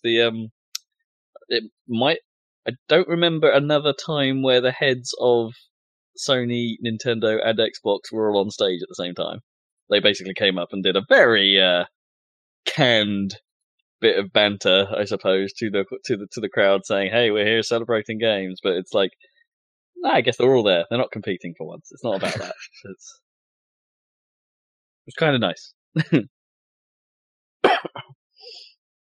Although it's a little bit weird, I suppose, for Sony getting up there being like, it's a celebration of everyone playing together. Yeah. Except on Sony. But yeah. Yeah, that's the Game Awards. What else we got? Let's talk about... I suppose the last real thing, I guess. PlayStation Classic is apparently very easy to hack. Well, it's not really hacking as much as you just hit the buttons that turn on the menu, essentially. Yeah, there's like a super easy menu to get the to. emulator menu. Yeah, and then you can mess with it and put your own ISOs on it and modify how the emulator works. Like. Yeah, pretty much. Although, yeah, so like it's always like there's basically no security in it at all. Like there's the private. I think I read something that was like the private keys that you would normally use to lock down firmware are on the device, and that's not you're not supposed to put them on the device. It's they're just there, and you can get at them, so you can do what you want with it. Which I don't know is like the number of people have taken that to mean it's like this is just further bullet pointing that Sony really didn't care about this thing. Yes, it's clearly just an emulator in a box. Yeah, more so that it was really obvious that it already was. It's literally just an emulator in the box because you can access all the menus and do emulator things with it. I mean, there's some really great videos out there about how bad this thing is. Like you can't run Ridge Racer very well. Ridge Racer, it doesn't run Type 4 particularly great. It like has sound glitches. It does. Like this is not a knock, I don't think, against PCSX 2 Rearmed. I think that, or sorry, not 2. 2's the PlayStation 2 version of it, but like PCSX Rearmed is supposed to be actually not bad. But there's just something about how they're doing it here that just seems it's poorly executed. Probably constrained by hardware to some extent. Yeah. You're cramming as much hardware as you can into a very small box. So the funniest thing I saw was, and I don't know if this is real or not, but someone supposedly hacked a SNES Classic, put a PlayStation emulator on it, and put the same games in it, and it ran better. That's funny. So you can hack the SNES Classic to be better than the PlayStation Classic. That's pretty great. I like that. That's funny. It also led me down the rabbit hole of like at some point I want to get like reinvestigate PlayStation emulation and like because there's some movement in that field that I haven't been paying attention to. Like particular shout out to this thing called Beetle PlayStation, I think it's called, because they do the thing that you want to do, which is stop all that texture warping.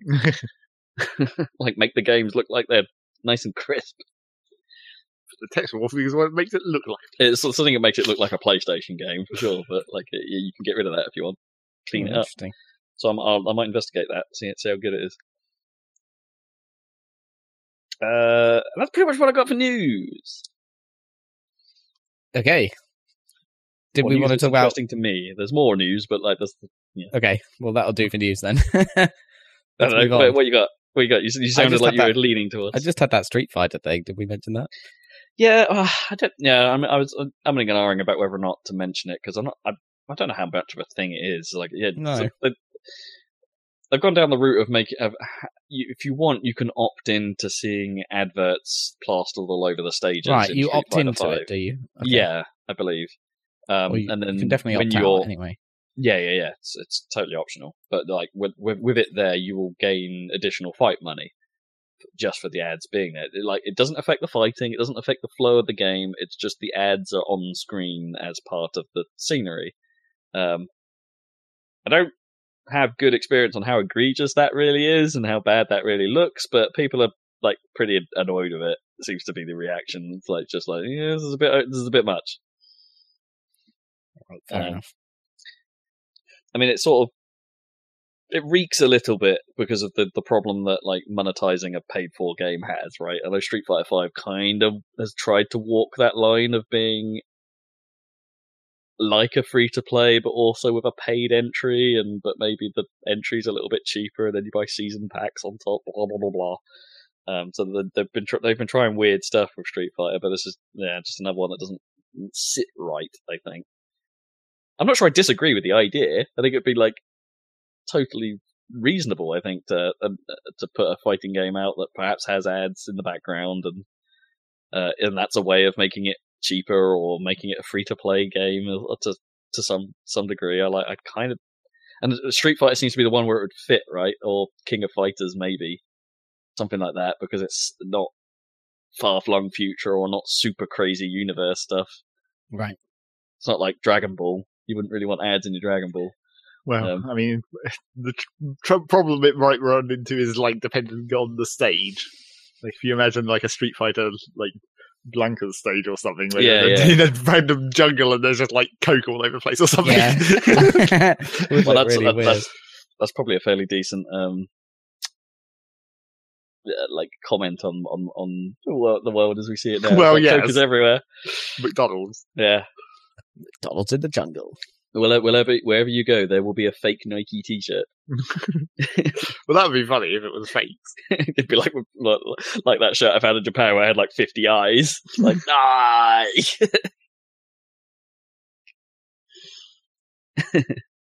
Yeah, so I don't know how outraged I am. It's optional at least, so, whatever.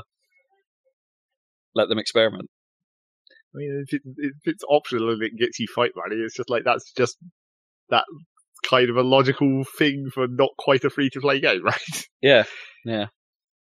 You're essentially just paying a small amount of your brain power to get a small amount of money back. Small amount of your self-worth by watching adverts. Instead not really watching. I heard games like FIFA and stuff do ads these days. Like, do they have them in? Because like obviously that's like a feature of a football stadium, right? Yeah, just on the hoardings. Like, are they? Well, at least like, now are the ones in FIFA like real ads that are just like agreed to be in that version of the game? I don't Or know are if they, I've seen it recently. Yeah. They have the EA logo all over the place. Of course. But that's in real football as well. So That's sure. true. That's I actually can turn them off because they're like distracting now in on modern. Because now their screens they move, and they didn't used to, and it's like that would be annoying if that was in the game and they were moving around and you were trying to play the game just for the sake of realism. It's like, it wouldn't be any worse than watching actual football. No, I know, because but the camera angle is basically the same. Yeah, I know, but it's only annoying in real football in replays because the high-speed cameras show that it's a flicker. Flickers, yeah. Everything, yeah.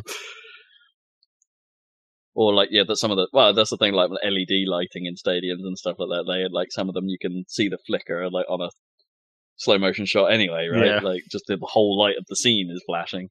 Well, it used to be when they were static adverts, all of the brands were next to each other, right? But now they take slots, right? But they take over the whole stadium. I guess, because it's just like where do you want do you want like the back left corner where the camera's on it a lot of the time? Yeah, exactly. But that's that's where the gone good now, adverts right? are. Right, because they're dynamic and they just take over the whole stadium for like a lot of them. seconds. The whole ring of screens will turn to like that Vitality Dachshund. Yeah, that chasing a dog. thing. Yeah, you just see that all the time. Or like a car just drives around the stadium, right? Because they've animated it in a specific way so it overlaps. Yeah, I don't think I've seen what that looks like in games recently. No, because we don't play. Probably looks like real life. We played like 5 years ago or something, right? the only thing I really remember was like obviously like Fight Night Round 3 was filled with Burger King ads. Like that was its thing. Like, yeah, that's always the thing, isn't it? Like in games with built-in advertising, is there's only one or two brands, so it's like super repetitive, like a New York race. and Fight Night had the problem that it New had. York race wasn't that repetitive. That wasn't too bad. Although a lot of them were fake brands, and it was things that were in the film as well, weren't they? They all fake future versions of things. Yeah, like cars. The Burger King thing was a little more egregious because they had historical fights in Fight Night and had the modern Burger King logo and the historical fights. Man, if only they put historical Burger King, that would have been awesome. Cool. Yeah, but they didn't. They didn't think that through. Yeah, I'm sort of with you there. It would have been nice to see the old logo, an old logo. Maybe they went around and hit it as historical as some of these fights were. I don't know how old Burger King is. It's not like the historical fights in a more modern boxing game go back to like the 1800s or anything. Ye olde burger. Right. Okay, ads and games. That's the end of news. It's time for what you've been playing. Right. We're going to execute our plan as discussed. What are you playing, Rob? No, that's not. Well, I guess Rob's also to some extent. Yeah, let's do Red Dead. Let's get this done. Right, let me tell you where I am first of all, just so you get an idea of of progress. I'm now in chapter 3. Good. The camp has been moved. Yep. And I have robbed a bank. Okay, a bank in the small town or in a big city? In Valentine. I've done one bank. Okay, cool. Yeah. Right. Good. I know where you are. By the way, I still haven't finished it. Yeah, I mean, this is starting to become apparent. Like, I now know how many chapters there are on this. Like, someone told me how many chapters there are on this thing. It's like, oh god. Well, apparently, yeah. I mean, I've got loads left. I'm in like 5, and apparently this is the longest chapter. Anyway, I still don't think I've hit the stride. It still doesn't feel like I've hit the stride. I've got out of the lack of story. Like I need something to push me forward. It's not there. I'm actually getting fatigued. Like a thingy to happen in the story. Yeah. I think you're actually you're in the I think in the sweet spot for like the exploration part. And in the so you're in the lack of story middle bit, which is actually the good. But I haven't had a start of story. Right, really. Right. Well, that's just it. Well, you have had the start of story. It's just that's it. Right. But then there is a lot of story later, obviously. But you're in the kind of zone where you've got a decent camp and you can go do side stuff.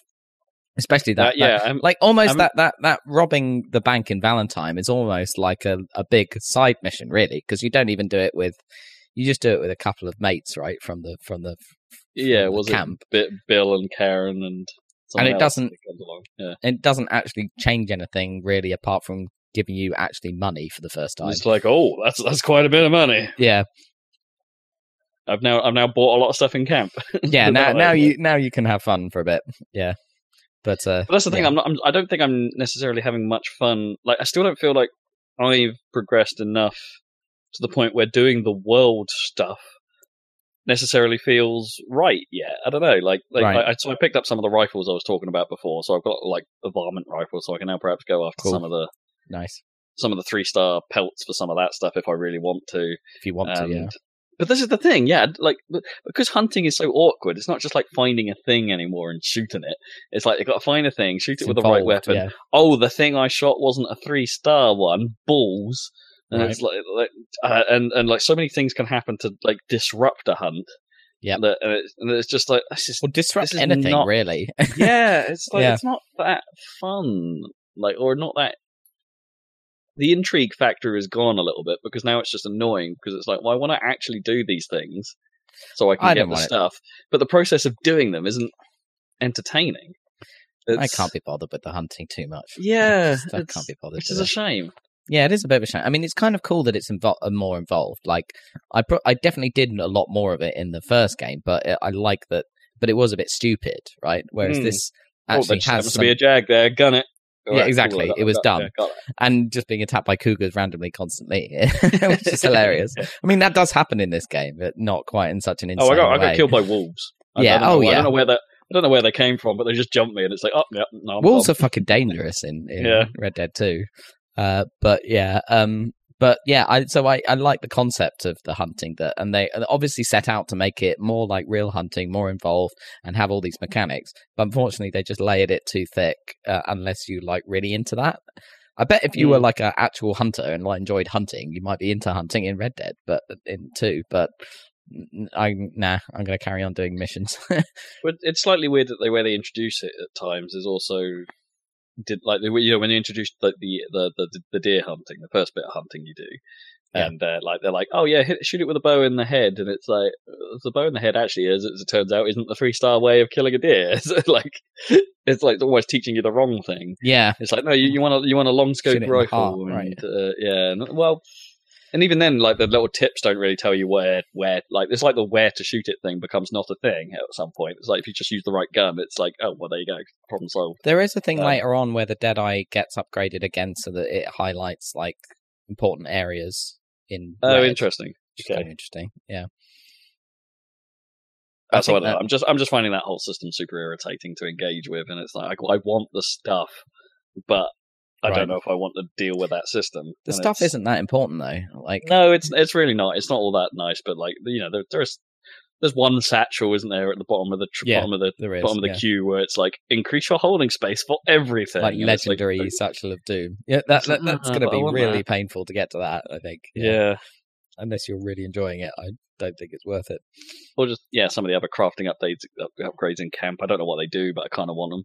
And it's just like And then you got the legendary animals as well, of which I haven't come across any more. Now that I probably will do.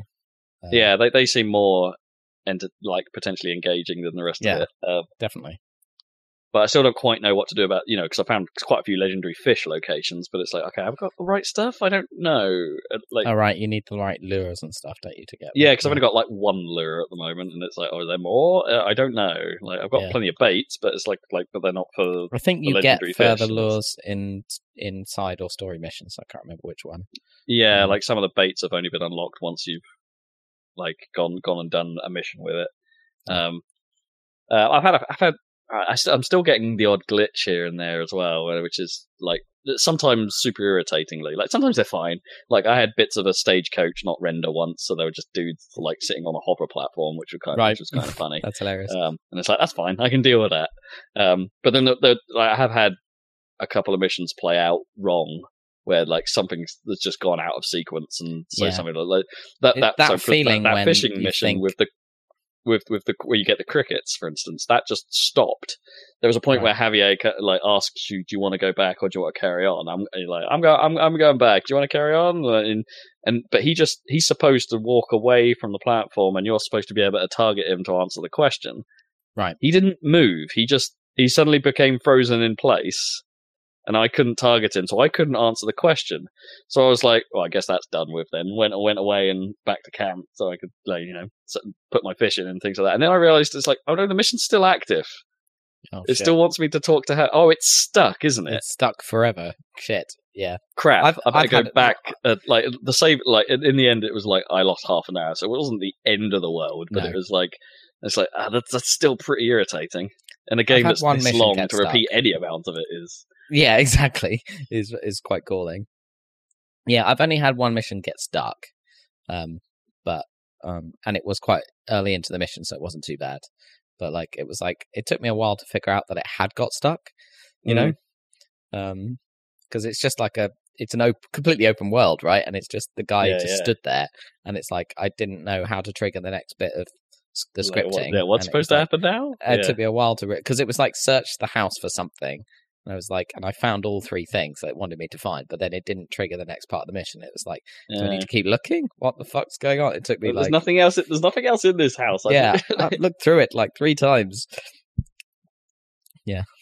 Anyway. Yeah, I don't know. For a game of this type, it moments like that strike me as a little bit like that's.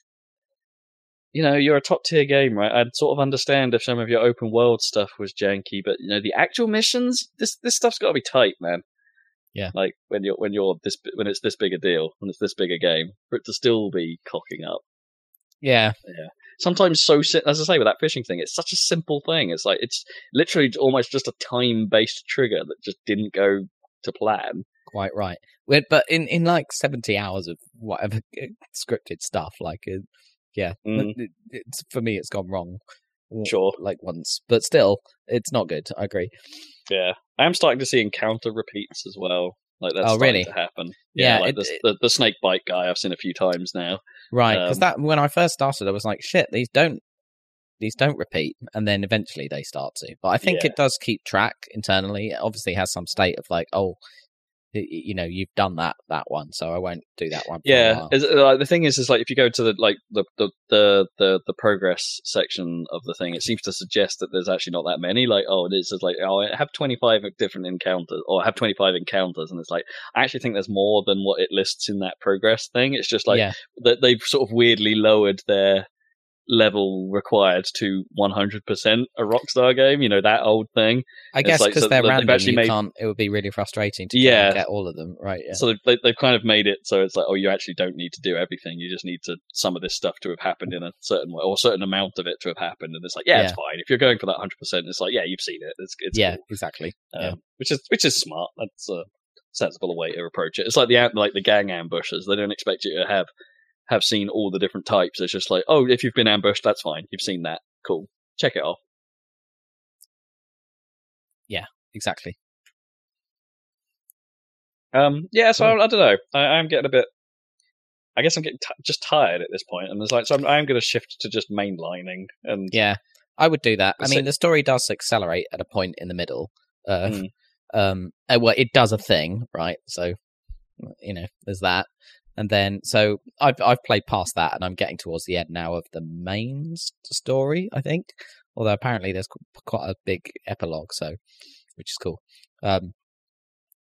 But it's just, I mean, now I want to play it just to see how it ends, and it's good in that it has actually gripped me now in terms of like the character. Okay, good. The story has gripped me, but on the other hand, as you'll find out, it is just so grim. It's. But I'm kind of okay with that. Hell, like it's a kind of a little bit of like prequelitis, like because you already know from 8 years ago that Dutch is going to go completely off the deep end, right? And he's going to end up getting killed by John Marston at the top of that mountain. So it's kind of a little bit prequelitis, like, and also kind of like going into even at the start, that like it's obvious that like Dutch is.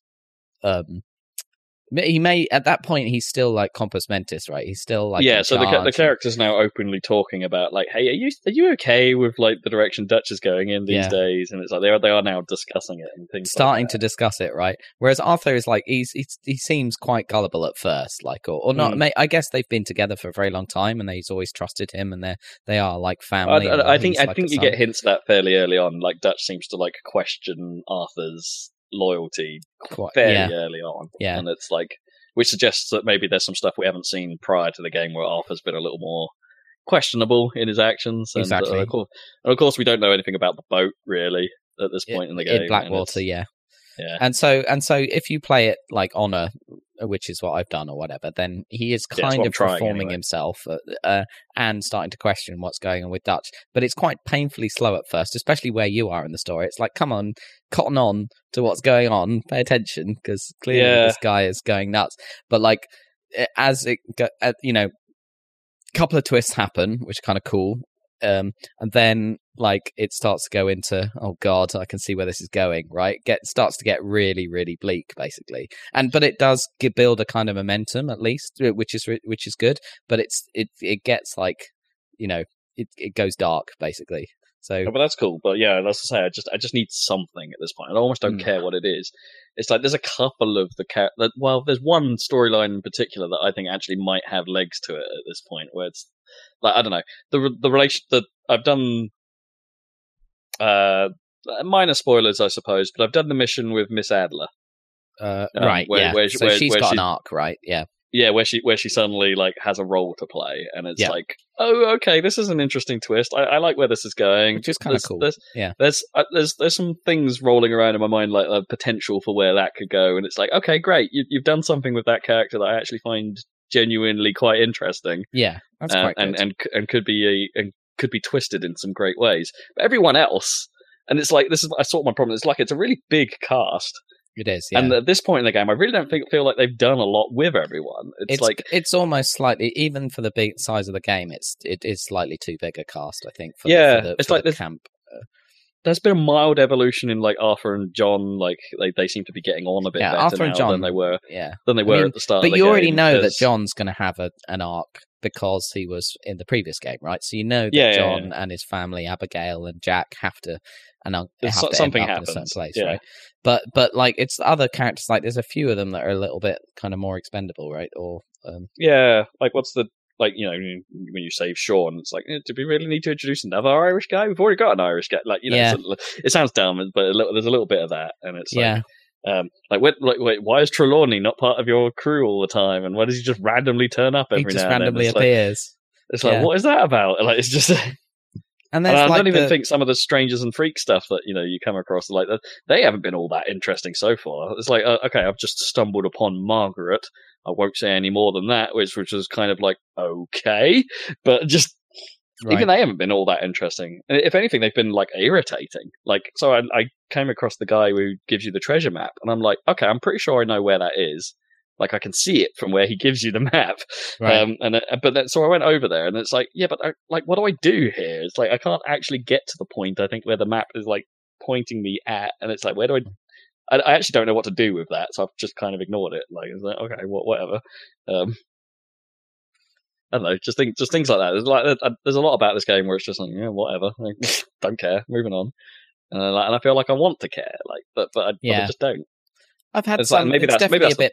It's a bit patchy with the side characters because there's a good bit with some sort of nuns and stuff in the city, like later on. I've not really been to Saint Denis in the story. I've been there accidentally. Right, you'll get there in the story soon enough, and then that's good. And there's some good characters in there, but there's some very silly kind of rockstar type strangers and freaks in there too.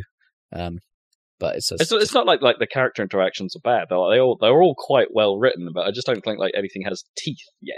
Like nothing feels like they were trying to. Nothing like has been quite as memorable as you know when you're doing that flowers mission in the first one. Right? Oh yeah, flowers for a lady. It's a classic, man. That is a classic. Yeah, and there's nothing on that level yet. Yeah. Yeah, I mean that one is a classic, but it was because of the shock of it or whatever in that first game. Like it was like the tone. It was like it wasn't quite expected but the tone of this game is more that way, sort of in general. I think so. It would be but even less... then, it doesn't really. It doesn't. I don't feel like it's done that. Like I don't feel it's done anything. It's not done either anything as cool as what happens in the first game, like fairly early on, even. Or has it done anything quite as meaningful as I think as some of the stuff that happens in Red Dead fairly early on? It's like it's not hitting the same marks for me. Like, in terms of its narrative weight. Well, there's definitely a weight to the broad narrative eventually, but it takes quite a lot of getting there, I think. And also, it's like you know what's coming, so it's a little bit like, oh god. Yeah, well, it won the Game Award for narrative design, so you know, I am. Don't get me wrong, I have hope still. It's just that I'm so many hours into this game, and it still hasn't done it. It's like that's. I think that is deserved, but I mean that award probably. But then, I mean, there just aren't that many games with good narratives. I mean, and like this year, for example, that are big enough, right? I mean. You got God of War and Spider-Man, right? Yeah, I know, but are they? I think Red Dead probably deserves that narrative thing over those two. I would say probably, yeah, from where I'm standing now. But it is slightly bloated on the cast. I think I agree with you there. I mean, God of War is quite a focused story, but we'll talk about this in Game of the Year. But it's not got quite. I mean, thematically, I feel like it's not got as much depth. I don't think. It's not like I feel like they can't do things with the characters. It's like most of the characters do have something that's interesting about them. Most of them. You know, like I can clearly see that they could do some even more off the rail stuff with Micah. I can like see that there might be some more that's forthcoming for sure.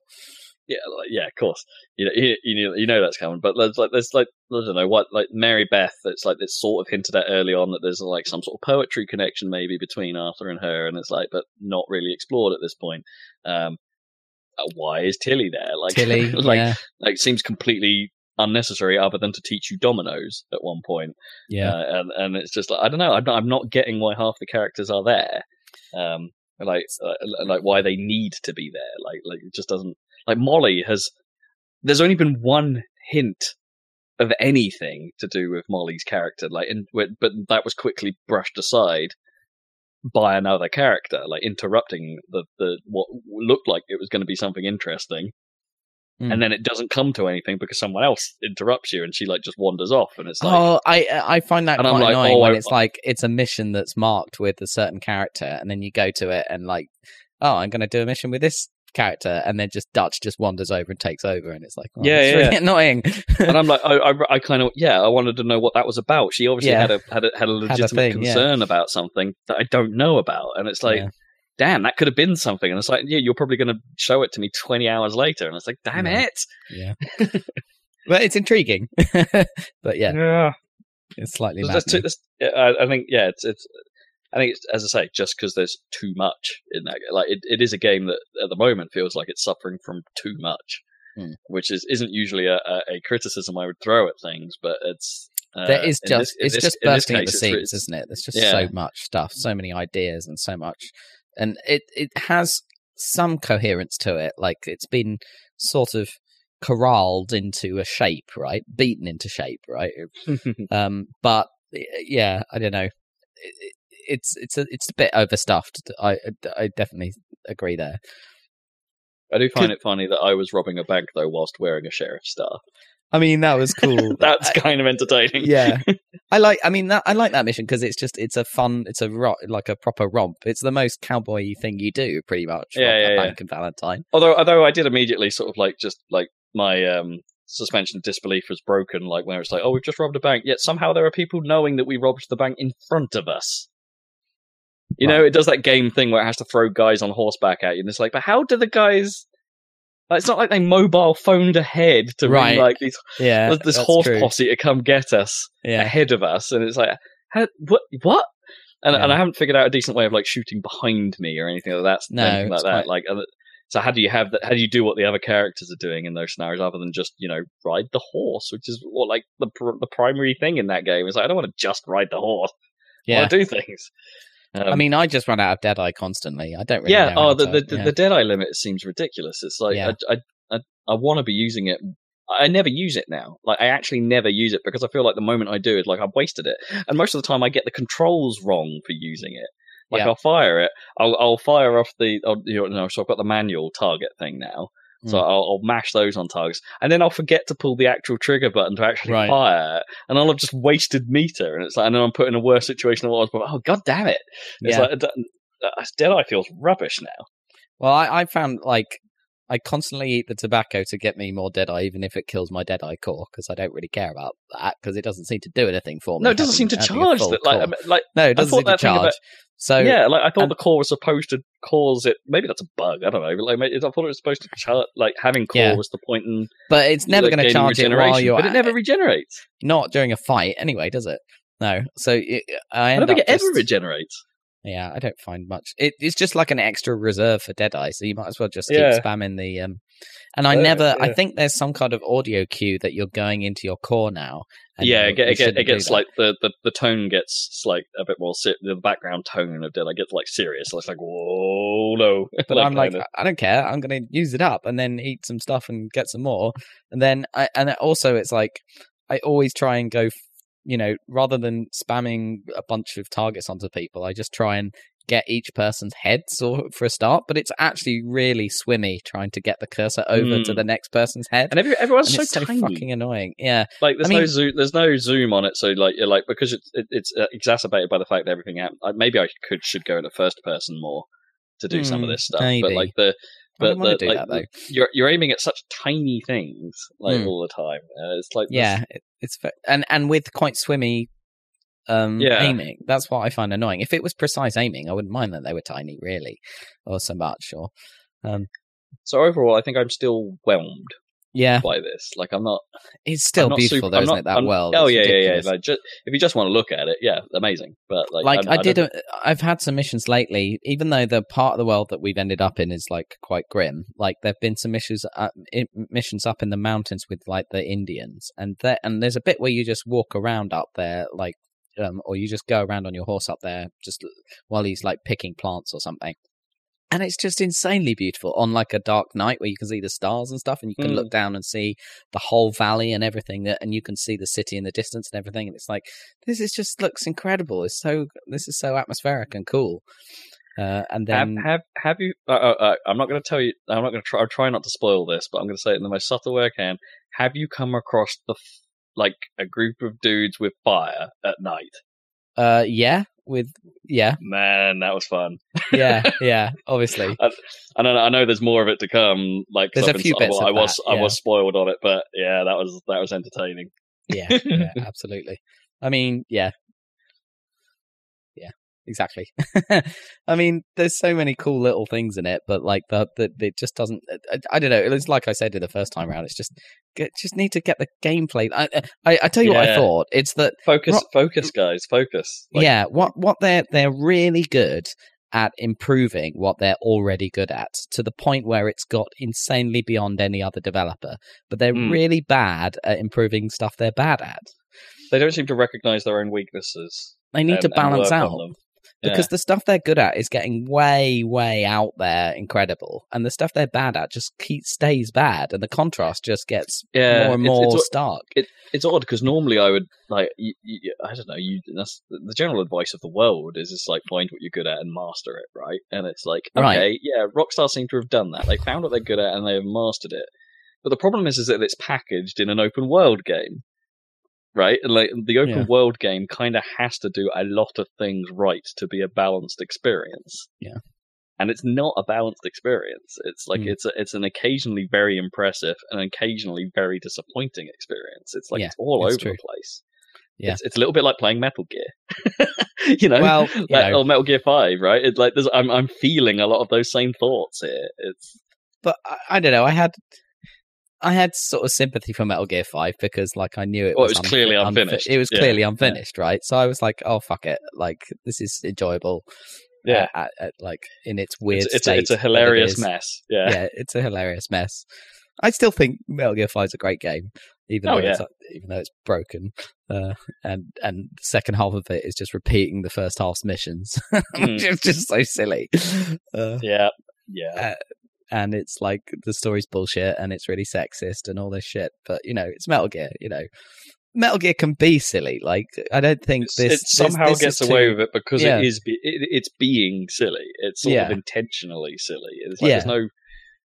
but it's silly, like, with a po face. It's so strange, but it kind of works. Whereas, so weird. Yeah, this is serious to a T. Right? It's fucking serious. Yeah, it's not much levity in it, really. I mean, there are in the side missions and stuff. Like, sure, you could find some funny stuff. But... Yeah, but in general, it's like probably the most po-faced it's ever been. So I found this. There's definitely some stuff I don't know yet if I was supposed to find or not yet, because I found a shack in the swamp. Right. That I don't know. I wouldn't say it was too weird, but you walk into it and it's like just got red velvet almost over all the walls, and it's like, and clearly someone's been there, and it's like there's lit candles and things like that. But I couldn't find anything to do in it. And it's just like, well, this is odd, mysterious. So I left, and I went into the progress thing, and I found there is a section in there that's like labeled just shacks, like it's expecting you to find weird stuff in shacks, and there's like a count, but this didn't apparently count as one of them. Oh, okay. So it's like, okay, maybe there's something I'm supposed to discover later, but I've found it. Oh, also they need to sort out their bloody no. I managed to hunt. Yeah, more hunting rants. It's like killing stuff in water, not worth it because you won't pick stuff out of water, even if it's like foot shallow. Like you just won't pick stuff up out of water. It's like I killed a bloody 3-star crocodile, and I'm like, yeah, I got one. I'm badass. Went to go and pick it up, and he's like, I won't pick it up. I was like, what? Come on! I killed a cow and he went in a river, and then of course I couldn't get the thing out of it, and it's like, God damn it! A waste of time. Oh well, never mind. Yeah. Okay, that'll do for Red Dead for the while. All we do is complain about it, but I'm still playing it. I'm going to get through it. There's a lot even to if be it's impressed incredibly about. Grim. Yeah, there's a lot to be impressed about, but there's more that I'm not impressed about, which is like at the moment. And but I have faith that some stuff will come good. I just it's just wearing me down a bit now. I need it to come good a bit faster. Cool. Right, let's switch over to our game of the week. Oh, unless Zach's got some other stuff he wants to talk about. Well, I kind of had to play other stuff because my shoulder was still kind of annoying the whole during Smash Brothers week, so I kind of couldn't play that as much as I might have wanted to. Oh, really? Is it actually affecting your? Well, it's because it combines with my weird controller RSI, where I only really get RSI from controllers, not from like mouse and keyboard. Yeah. I'm luckily, not luckily, I'm still getting RSI badly from like mouse and keyboard, but not in the controller. Not so bad for the controller, yeah. Okay, cool. Yeah, so I was like, I could that combined with my already slightly dodgy shoulder, I was like, I can't play this as much as I want. So I played other stuff. Although one of those things was still Rocket League, still got a little bit of that in. New Rocket Pass season, Yeah, did it start this week? Yeah. Okay. Or damn it. maybe not the start of this week. At some point, it started. I don't know if the stuff in the pack looks quite as interesting this time. Like, I think it looks more usable. I think it's more varied. Yeah, that too. But I'm not sure. Yeah, I don't know. It's not quite as like dumb looking in general. Like it's stuff that you could potentially make a theme out of. Where's There's my also melons at? watermelon skin, so now you can update to the watermelon car. Now you can have every part of it. Yeah. You get me melons on. But yeah, we haven't played that enough clearly because our rank has decayed again. Yeah. God damn it! Kim's has still been playing quite a bit. I've not been about. So yeah. Well, yeah. And I played quite a lot of Oxygen Not Included, which is not a controller. Went back to that. There's finally the first what they're calling quality of life update has happened, where it's not so much content but more fixing things. There's still actually a bit of content. But the main thing that they claim to have fixed is now the top of the asteroid doesn't get destroyed by meteors. Maybe. Once they just rolled that after adding the animal that repaired it. Yeah, that wasn't enough. Yeah. As it turned out, I discovered when I got there. It was oh no, the top of the map is still fucked. So they've just turned that off for now. No, the meteors still do damage, but now they've configured it so because there's one type of meteor that creates new layers of rock, and so before I started playing, originally I only heard about this, but supposedly originally those meteors that dropped new tiles of rock, that was too much, and it was just filling up the entire top of the map. Yeah. So they're okay, we'll turn that down, but then we'll also create this animal that will compensate to balance it out. But that didn't work either. So now shouldn't they just be a smart system? Be if it gets tall, stop adding. But that's basically what they've done now. Yeah, they've made it so that when there's less of the rock there, and it creates more of the rock dropping meteors. Doesn't sound that hard. No. It's this seems like a problem that should have been quite easy to solve. Although arguably I'd say because of the meteors still being random, it gets that randomness to the layers of rock where it's you can get really tall spikes and then and you can get a hole if you're unlucky. It's fine, but you just sort of average out the entire landscape, right, and be okay, we've got too much. Yeah. Hopefully it will work sufficiently well. The main thing that's kind of important for that is that because of the way the top of the asteroid got destroyed before, that kind of affected the way that you'd progress through that sort of moving on to the top of the asteroid phase. Because it's there was meant to be a convenient layer of rock there, hot rock, I guess, sort of inconvenient in that aspect. But there was meant to be this whole hot layer of rock, but with the way the asteroids used to eat through it and start breaking into what would normally be internal biomes of the asteroid, it kind of messed up that progression through that, digging through the hot rock and having basically a layer that would shield you from the asteroids for a while. I see, yeah. Because the sort of basically the background of the asteroid disappears once you move into the space biome, so you get a vacuum which sucks all the oxygen and gases and liquids out. And normally you'd be able to get to that vacuum area and still be below the layer of the surface rock. So you could maybe use that to dump stuff before you actually got to the point of having to deal with the asteroids. Whereas in the old way, you'd have to shield yourself the moment you broke through into space, which was awkward and kind of annoying. But yeah, and then there was a few other additions in this quality of life patch that weren't necessarily just quality of life stuff. There was some improvements to UI and stuff, but there was also some new plants and stuff that spawned. Not really important plants particularly, mainly for decor bonus, not functional plants, I guess. And I don't care about decor. It's weird because there's this whole mechanic of you have to put up paintings and statues and stuff to improve the decor, and that improves. Is it morale? Yeah, it improves their morale. But the thing is, they have the little bonus for decor in their morale in the list of all the things that's changing their morale, and it's if it's bad, if you don't do anything, it's -1. Okay. Out of however many. At the start of the game, it's it does actually, you don't need to worry about morale at all. And then once you start assigning people to jobs, that defines how much morale they need to be happy. And it goes up 4, and then 8, and then 12, and then that's 12 is what you call sort of the mid-level jobs. And then most probably most of your people are going to end up at that layer. You don't really need to have everyone go on to like the 24s and 32 morale jobs. So 12 is like reasonable. So like having the bad decor be -1, but then like the food bonus be like there's quite easily made food that's like +8. It's like decor is almost completely irrelevant. And I'm not even sure what the bonus of the decor is because I've never got it to go above 0. Right. And it's just like, it's a lot of building and you have to have an artist to actually make the art unless you're planting the plants because those are just free, I guess. But if you want to make paintings or statues, you have to have an artist.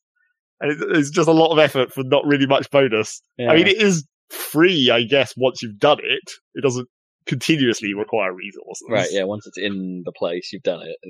But the trouble is that because of the way it detects the decor, it's like it's based... It's like a continuous... As they move around the world, they continuously are seeing the decor of where they are, so it's like an average over their whole day of wherever they went. Okay. So you either have to completely cover your whole base with decor, or it's never going to counteract the places that aren't good. Yeah. So does that mean you even have to make your like tasteful bathrooms and like this garbage dump? It's really good looking garbage dump. Yeah, to some extent. Because I mean, my main problem and the reason why I never bothered was like, if you're doing centralized power, which is kind of a good idea, where you just use one of the like high voltage cables and then just branch off with transformers to run all your little rooms, because the high voltage cables can't go through tiles, except, well, they can like bridge over one tile, but you can't run them behind a wall or whatever. And the high voltage cables have a massive negative decor penalty. So like the central, you want to run like a central cable, so I was putting that like up the middle of my base in like what is basically the elevator shaft, except it's a ladder. It's the bit where people go up and down to get to all the different floors. So it's just got this huge line of negative decor that everyone is constantly running backwards and forwards fast. It's just like, this isn't very helpful, and there's not really much you can do about it. You could use the fancier heavy voltage wire, which like reduces the penalty but doesn't get rid of it. It's weird. There should be a certain amount of like, if they're not like in the transitional spaces, like corridors, like decor should count for less, I guess, because you're spending less time there. Yeah. Like, so if it's like on the elevator shaft, as you say, it's like it's a transitional space. Theoretically, it should count for less because they're spending less time there. So theoretically, they'll be in and presumably you can balance it out by filling. And also, I just think it kind of looks dumb, where it's like, you've got your room where you like, for example, just like a bedroom or a mess hall where it's just like, here's all the tables where people sit to eat, and every other available space is covered in paintings and statues. And it just looks kind of stupid. Yeah. At least there's more options now, because previously there was like one type of painting and one type of statue. So one of the things they had in this last patch is like, now there's several different sizes of statue and painting, so you can at least vary it a little bit. So it is a bit weird though. Maybe they should just be more effective so you don't build so many. Yeah. Or like have options for like even higher, because really the different versions are just for different materials at the moment, or sizes. They aren't really for better, apart from I guess the metal statue, which does use refined metal, so presumably that gives you a lot higher decor bonus. But you should be able to like make a basic painting and then like have like a fancier version that's the same size but uses more materials for the better decor bonus or something. Maybe they'll do another pass on that, I don't know. But as I say, I don't really care about it because it's such a minuscule bonus in the grand scheme of things. Weird. But yeah, I started a new save because I wanted to see the new plants, really. But then, as I say, they're not really that relevant. So when you like when they do an update, is it like you start again to get the new stuff? Is it like it depends on what changed, right. Like because the new plants are based on the spawn, like the generation of the world. So you need to create a new map to have them spawn. Got you. So some things will be retroactive, like when the patch fixed the meteors. It's like when I loaded my old save, and it's like, oh, now the rock's starting to build up on the top. For some reason I had it in my head. It would be a bit like Theme Hospital. It just adds it to the list of things you can put in a room. And just pop it down. You do need to find them. Yeah. Limited resource. So yeah, I played some more of that in a new save. It was also nice to go back to a new. The patch also did like improve the frame rate, I get, well, whatever. It improved how well the game ran. Right, yeah, because you were starting to have problems with that. Yeah, right? I was starting to have some problems, and it definitely made some improvement. And also, I did eventually decide that, yes, cleaning up all the crap on the top of the asteroid probably would help the frame rate. Right, yeah. Because I started doing some of that, so now I've just got like basically an entire floor that's just storage containers across the top of the asteroid to store all the stuff that was there. But then when I started a new save, and I'm like, holy shit, look how awesome this game looks when it's running at a full frame rate. All these animations are so smooth. It's so smooth. So yeah, yeah. And also the other reason I wanted to start a new save again was because of randomly generated maps. I was like, I can start a new map seed, because the one I was playing was because I'm doing it in the way that I do when eventually with these kind of games like Minecraft, where eventually you just say randomly generated seeds is all well and good, but you might as well just go through them in order, right? So I did seed 1 and now I'm on seed 2. And like seed 1 was, I mean, it's hard to say for sure because I haven't seen that many different maps, so I'm not necessarily certain, you know, how good they are compared to each other. But seed 1 was definitely fairly nicely laid out, like the steam geyser, and well, there's 2 steam geysers for a start, and the natural gas geyser was quite easy to find as well. And I was like, okay, this is quite nice from my understanding of this game. But then it also had like 3 carbon dioxide geysers, and there's not really much you can do with those. And so that's like kind of wasted a geyser spawn essentially because they're random. Yeah. So I was like, I mean, the water is very important, so that was like, that's good. But the other stuff was not necessarily as good. So is it like a, you know, when you play Civ and you get a spawn where it's like, oh, I've got a lot of decent resources around me that I'm only going to get in the late game. And... Yeah, kind of. Well, I don't think the Seed 1 map had any. None of the geezers I found were like really late game stuff like molten gold or anything. Not that, as it turned out, when I did an experiment with molten gold geyser, that's not actually as bad as it sounds. It says it comes as out. Good as it sounds. Well, because it says when you look at the geyser and it's like it erupts molten gold, it erupts like 300 grams per second at 1,700 degrees or whatever. And you're like, you're scared by that temperature, but because it's like actually a really tiny amount, it's not actually that much heat. Right, it dissipates pretty quick. Yeah, like it erupts molten gold, but it pretty much turns into solid gold immediately, just from the atmosphere. So it's not actually as bad. I mean, it would probably still build up quite a lot of heat over time. You'd have to deal with it to some extent, but not. It's because it just says the temperature in like degrees rather than thermal units, which a lot of the other stuff. Because it's a temperature in degrees, not a amount of heat over time. You'd have to use those numbers to calculate it and be like, right, yeah. How much is that actually?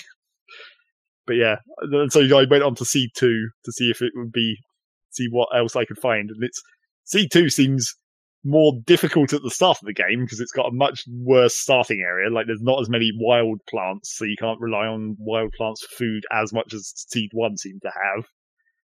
And I'm not sure. I haven't really found any of the geysers yet. I just found the natural gas and the water geyser, so I know where those are.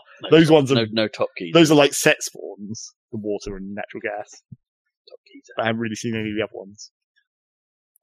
So yeah, playing that still. Cool, yes. Is it Smash time? Yes, it's Smash time. Smash time! Let's talk about that. Let's get hype. Yep. Get hype for Smash. Well, you don't need to get hype any longer. It's out. I'm still hype. Because I haven't been able to play it all that much. This is a bit of a problem since it came out. But, yes. The ultimate smashing of superb brothers.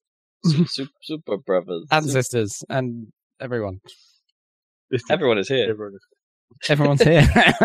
Except they're not yet. Yeah. Hey, there's some DLC to come. Well, and also we haven't actually unlocked them yet. yeah, because boy, it's quite a bit of work to unlock all these characters, man. Well, it depends how you're doing it, though, of course. Yeah, but even still, like, it's like, so what is it, like, supposedly, like, if you're playing just straight up matches, it's like roughly every 9-ish minutes, or... It's like 3 matches for us. Yeah, like, every, like 8 or 9 minutes or something, you'll get a challenger pop up, but then you have to actually beat that challenger, and then it'll be unlocked, and... but that's the primary way of doing it. But you can also go through the adventure mode, and then anyone you manage to unlock in there is also unlocked in your roster, which is way slower. Things like that. But yeah, that takes forever. So yeah, just getting hold of the character. Like I don't know what I reckon I've got like half of them right now. I think I've still got loads to go. I don't know, it might be more than half. I mean, maybe, but yeah. Still feels like a sizable chunk still to go. I think I've got a lot of echoes and things I haven't got and stuff like that. But yeah, it's not. I wouldn't like some of the initial worries I suppose going into this version were that it's going to come out and just be I don't know like a ported version of the Wii U one to some degree because that's what Nintendo seem to have been doing a lot of recently, and it's like. But no, as soon as you start really getting your hands on it and things like that, it does feel fairly different to the Wii U version. Just in the way things move and in the way the new launch momentum feels. When you actually get hit and you're flying along the screen, it feels very sudden now, where it didn't before. You move almost to the when you get launched, it's like you seem to move to the point where you would be recovering a lot faster, and then it slows down. So it's like you sort of go what rather than it being a sort of more of a way, if that makes sense. In the other ones, it's like you launch fast but recover at the same speed. It's so strange. It feels that sort of sounds good. I don't know. Yeah, I'm a total layman on this, but yeah. But yeah, it's not like it makes a huge difference. I don't think, but it just feels a little different to play as a result, which is, for long-time smashers like Zach and myself, it's I guess that's kind of an interesting little wrinkle. It's something to get used to, something neat there. And the stage selection is enormous, and it's nice to see some stuff come back, and it's nice to see what they've been doing with all the hazard off stuff is interesting, but it makes some stages playable, or less annoying. What is that? Things like that. So hazard off means if the stage had random things that could happen that would kill you. It has instance, something a sign pointing towards it, does it? Well, the Mega Man level had a giant boss that would appear on it, for instance. But it also had platforms that could appear. Oh, so do they actually get turned off in the Mega Man stage? I'm pretty sure they do, because I'm fairly sure when we played it, the Yellow Devil appeared, but then the platforms appeared afterwards. It's like they both turn on and off during the match. Yeah, there's definitely some levels where the hazards off has had more of an effect than others. Yeah. To the point where I'm actually tempted to leave hazards on, and just play it that style. Yeah. And just not play the levels that are really annoying. Well, we already turned off several. Yeah, we made the cut immediately and be like, no, not that one, not that one, not that one. But it's but there are so many that that's not such a big deal. So almost every item that's ever been is back, and there's a load more. Almost every assist that's ever been is back, and laser swords everywhere. Yeah, so if you were just coming into this wanting the most Smash, yeah, it delivers. Obviously, no, nothing bad to say. It looks. It's not just the way they've up-resed a lot of stuff as well, even from the Wii U version. So there's some of the stages have a little bit more detail going on. Some of the old stages they've brought back, they've reworked. I'm particularly fond of what they've done with the N64 stuff, because they haven't just used the N64 graphics. They sort of have, but they've touched it up in a way that makes it look still like the N64 one, but not as rough as the N64 one did. Oh, that's cool. It's like a thoughtful retouch. So that's really nice. To the point where they brought back the original N64 versions of the music in a lot of cases as well. Sometimes again subtly retouched, so they sound a little bit better than they would have done. But I was slightly disappointed when I listened to some of the N64 tracks. I was like, this doesn't really sound it's not like they're not emulating the sound chip well enough. Yeah, it's not quite as crunchy in places, as the N64 would have been. And in some cases, I think that sounds better. In other places, it makes it sound a little bit almost too clean, right? Yeah. Almost too cheap, because it's it's running on proper hardware. You can hear the lack of tone, I suppose, that was in the original mix. And if we're complaining about sound, it doesn't seem like that game has a surround mix at all, which is a bit of a shame. It's everything is just it's purely designed for stereo. Does the Switch even have a surround mix? Yeah, it does. The Switch supports surround. Because you can go. It's one of the few consoles that has a surround sound test, and it's boy, every console needs that. It's really useful. So it's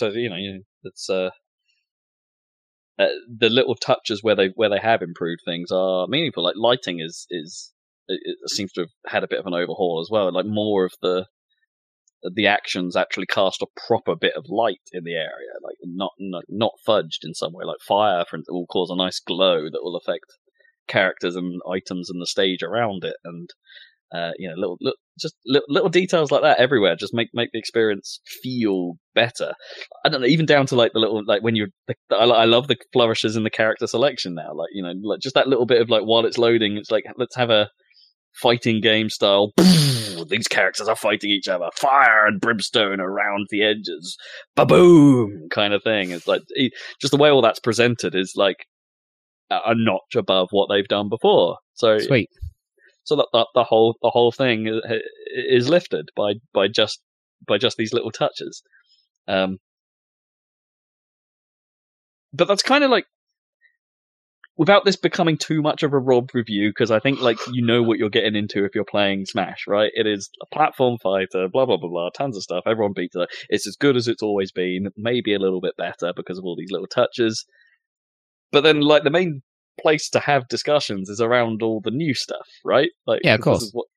And this is where I actually don't think like the Wii U version before it, I don't think this is the ultimate, shall we say, around the edges. Like, I kind of like what they've done with classic mode this time, which is that each character has its own, like the set of fights you're going to have are fixed for that particular character. It's like their story, for instance. I mean, that's how it used to be, but wasn't the last game. Yeah, but they do a little more with it this time. It's like certain fights will be, the boss. There's more bosses, like more. Like there's designed necessarily boss more fights. Bosses. It's just like now they're just using them in classic. There's definitely a lot more bosses than there were before. Like, not in Brawl, because that's where most of those bosses come from. I don't know. I feel like there's more, or at least they're expanded upon and things like that. So maybe Ganon, I guess, and Rathalos. Yeah. What about Marks or like the Kirby bosses? Like, I don't think I've seen that before. Oh no, I guess that one, because did they do DDD as a boss before? I mean, before he was a character? I don't actually remember that long ago. No, I don't know, actually, yeah. Or did they just use Meta Knight in that game? Probably just Meta Knight. Because both Meta Knight and DDD were introduced in Brawl, though, right? Yeah, I guess so. So they were just characters. Yeah, I guess they just would have been, or maybe just giant. Yeah, the classic maybe. Way. Yeah, just make them big. But yeah, you like Giga Bowser who isn't even a playable thing in Smash this time around because they've changed his final Smash, right? So like Giga Bowser is now like as a boss kind of makes a bit of sense. I don't know. I kind of like that there's these fixed things so they can be like the score progression makes a bit of sense and I wish the bonus stage was a bit more different per character. I miss the fact that we don't have target smash. Yeah. From Melee. Like that is still one of the best ideas they've had to not only give you like a target, like you've got to smash the targets, but in order to smash those targets, you've got to use the character's abilities to traverse the environment to get to the targets. And it's like that was a really smart thing they did back then, and it's still a shame that they haven't gone back to that in a meaningful way. But yeah, I like it. I like the change to how the intensity works. It's like it's going to be a little annoying if you are actually gunning for that 9.9 because you can only start at 5, which is like a difficulty rating. You start at like 5.0, but if you do the fights really well, the difficulty increases faster as you go through the fights. The most I've had it move in one go is a 1.0 move. I've managed to pull that off once. But most of the time you're moving like 0.4, 0.5, making like over the 6 or 7 odd fights in it. Like I forget how many. Like that classic progression is getting to 9.9 is going to be really hard. And then of course there's a challenge for doing that. And it's like, damn it, just use a hammer. Yeah, just use a hammer. No, because you need to save all your hammers for the online achievements. Oh yeah. Because who's going to play fucking 500 online matches or whatever the hell it says? Well, given that I didn't mention this in news, but given that Smash Online apparently isn't very good, like, and is suffering from quite a lot of like lag and poor connections and not listening to player preferences. I mean, well, not listening to player preferences. They already said what that was about. pointed that out well in advance, and everyone knew that was how it was going to be. And then so now suddenly everyone's shocked. I don't know. Is it forgivable for like 4 1v1 wanting matchups to get matched into a 4-on-4 all item game? It's like that seems like you've got like two matches there ready to go, and it's just not done it. Like maybe, although no, because that can't happen though, right? Because apparently it has. Well, no, because if any one of those people have 4v4, then it becomes that because it chooses from the people's preferences. But that's what I mean. That's the problem. It's not been doing that, and it's quite wide. It's quite well reported. I don't believe that at all. Okay, I've heard it from several sources now. But how would they know? How would you know all 4 of those people had set it to 1v1? Apparently, you can talk, right? There's some amount of you can't talk though. Yeah, I don't know. It's you literally can't talk because it's Nintendo. It's been reported. That's all I'm saying, man. I believe it. I don't believe it. I'm pretty sure that if any one of those people had set their thing to 4v4, then yes, it could turn into a 4v4. But then why didn't it split the 2 that were 1v1 into that? Well, that is more like then it would be looking for local players and wanting to fill up the server that had already chosen to be a 4v4. That would still make sense. I don't know. Matchmaking aside, this like apparently the lag is a real issue. I don't think it's that bad. Time to fight apparently has been pretty long for some players. Yeah, that didn't seem that bad either. Yeah, probably depends. That one probably depends where you are because obviously it's prioritizing ping essentially. Maybe I don't know. There's maybe you're the one that's had a good experience, but like the reports are generally bad about online. It's just people whining because they want to play 1v1. Suck it up. It's Smash Brothers. But then in the second patch anyway, they said they tried to turn the weighting slightly more towards preference. But they always said that it was going to be the primary thing that it was choosing to matchmake on was going to be ping, because that's what you need. Ping is the most important thing. And despite that, there has been some games that have been laggy. I mean, the first game I matched into was pretty laggy. Although I get the feeling that, again, this is Nintendo being Nintendo, because obviously it's clearly peer-to-peer. It's not servers or anything. Sure, yeah. But that's how most fighting games do it. Well, yeah. And I feel like maybe that first game I was hosting, and I'm on wireless, which, they said specifically in that Smash Direct, get a wired connector. And it's they did specifically say that. Screw you guys, as if I'm going to do that. But, that may have been on me. But I don't, even with the lag. How do you connect the Switch to wired then? Is there a USB? Yeah, it's a USB dongle that then turns it into a wired internet connection. Yeah, it's like 30 quid as well. Oh, what? What the fuck? Okay, fine. Because it's Nintendo. Can you get a pack with like the GameCube adapter, controller adapter, and the Ethernet adapter, or whatever, or the stuff you need to play frickin' Smash? Is there an extra USB port? Yeah, there's one inside the dock. Yeah, so rather than the 2 on the side. You could, in theory, run all of it. Yeah, right. Yeah. But yeah, that first match I got into was pretty laggy, which may have been on me. But I don't think it came and went. That was the weird thing. It wasn't continuously laggy. There was just occasional bits where it got worse. And I didn't even find it to be that much of a problem, except for it sucks if you're playing a character that requires any kind of timing. Like, for example, I was playing for Wii Fit Trainer, right? Where you need to time your button push on like deep breathing, and you need to mash the button to recover better. And if the server's not seeing your inputs, particularly for the mashing, or the serving player, whoever that works in ball player, server, the not server seeing your inputs. But yeah, that kind of sucks. Although that game also sucked because of the first game I was playing Wii Fit Trainer because that's apparently my main now for reasons. Okay, but all the other 3 characters were just the Fire Emblem. Oh, it was Marth and Lucina and Ike, and I was like, well, this game is not going to be very fun for me.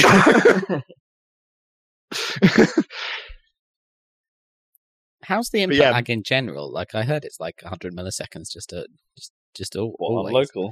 Yeah. I wonder if Don't even listen to reports about this. It's all the fucking hardcore Smash people being like, "Oh, frame data and shit." It's like it feels fine. Yeah, does it feel fine?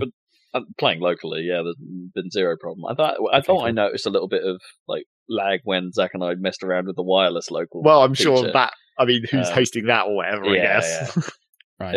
You were hosting because you were creating the room. Yeah, I was the room host, but it felt a little off there. Not ridiculously, and it did seem like it got better as the match went on, or the matches that we were playing went on. But like at first, it felt off. Like it was like, this isn't quite even on local wireless. This doesn't seem quite right. Because when I heard that, it was like 100 milliseconds. That's like 10 frames. No, how many frames is that?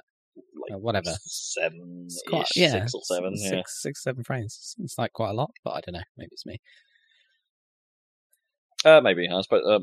You can never like depending on what kit they used and like what were they running it through. Sure. TV. Most TVs if they're not configured right, run at that sort of refresh anyway. But, Yeah. Yeah. I don't. Yeah. Locally, I've got Perfectly absolutely no problem with how it feels. Like it feels like Smash. That's all I need. Cool. Let's do the spirits and adventures stuff because which is why I've been mainly Wii Fit. God damn it! Oh, because you've got Wii Fit for adventure. Well, okay, so this is what happened, and this is like my one big problem with adventure mode. You go in, you start off as Kirby. After about 5 fights, you get Mario, and who's the more versatile? who's more useful in general than Kirby.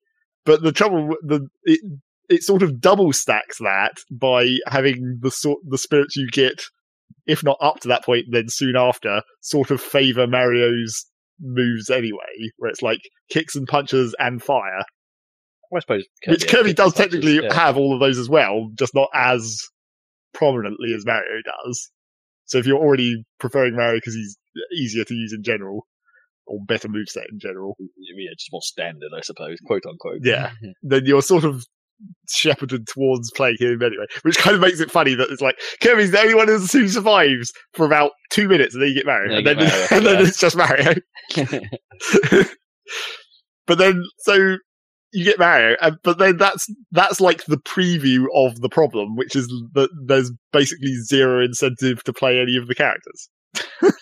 Yeah, you don't. You can swap your spirits around to make different setups, and like there's a rock paper scissors between the different types of spirits or whatever. So you're constantly making different spirit teams if you can be bothered, rather than I've just taken to or just hit pressing Y, button. and have it picked for me. But there's no incentive at all to use any characters, even though you're going through the world and you have to rescue all these fighters, and it's like you unlock them, and it's like I don't care. So that was why I went into Wii Fit Trainer, because I got even more spirits that gave me bonuses to kicks, punches, and then I was like, I can stack these and get rid of the fire bonus, because Wii Fit Trainer doesn't have anything apart from kicks and punches, basically. Yeah. And because Wii Fit Trainer, the character itself has a move that you can do that also buffs your stats temporarily. So I'm just like, I can just make this as powerful as possible by stacking the stats buffs from the spirits and the stat buff from the character.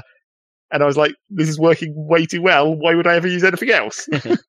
You're not trying to do the thing where like you like purposefully downgrade yourself to try and get more in the spirits, yes, but then like that's only based on the base spirit, not the buffing spirits. Right. Yeah. Like the ones that give you kick and attack punch are secondary support spirits, and it's just like those are always the same. Those don't count towards the numerical value of the spirit team. It's only the main spirit that does. How do they not? No, it's just the level of the. It's just the level of the main one, yeah, and the inherent scissor effect. Scissor effect. Yeah.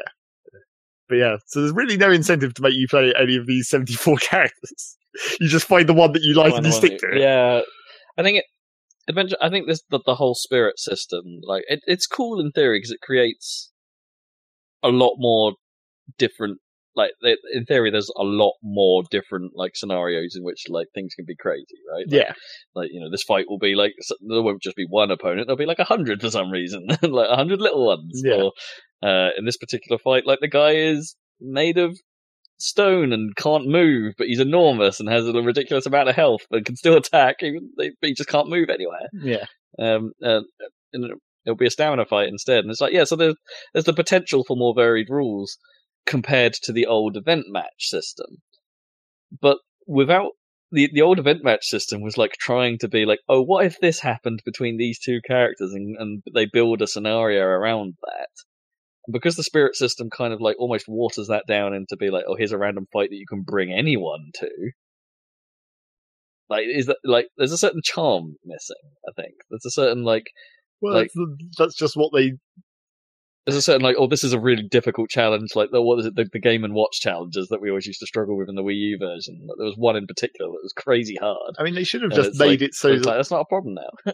They should have made it so that on the world map, like instead of having the characters unlock at a dead end, you have the character unlock and then like a bunch of fights that are designed for that character Maybe of related spirits. Or if adventure mode had any kind of actual story past the intro, Yeah, that they could have done something with it. It's like, oh, like now you're going into this area, and it's like, oh, but like Kirby's been knocked out for some reason, so you've got to take Link through this bit for some reason, or just make it so like the whole concept of the World of Light thing, where like different areas of this map are clearly themed on different games, kind of.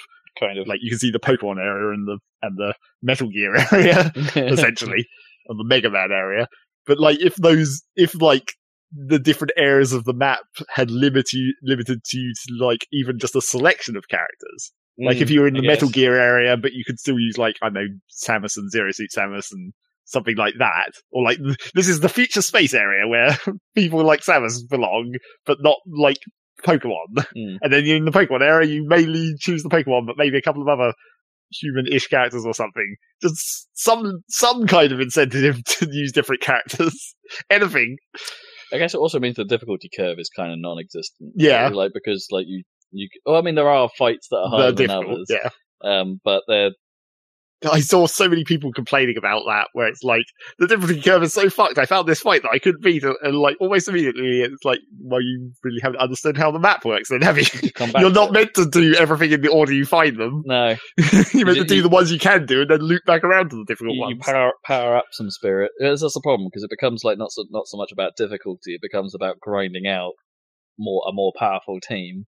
And then coming back to the harder stuff later. You say grinding like as if it's like actually takes any time at all to just feed a spirit a bunch of food.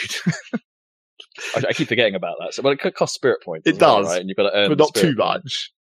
But yeah, you could easily just level a spirit from 0 to 99 if you want to for not much cash. The only critical thing about the world map is you just want to get to the special locations as soon as possible. The timed exploring.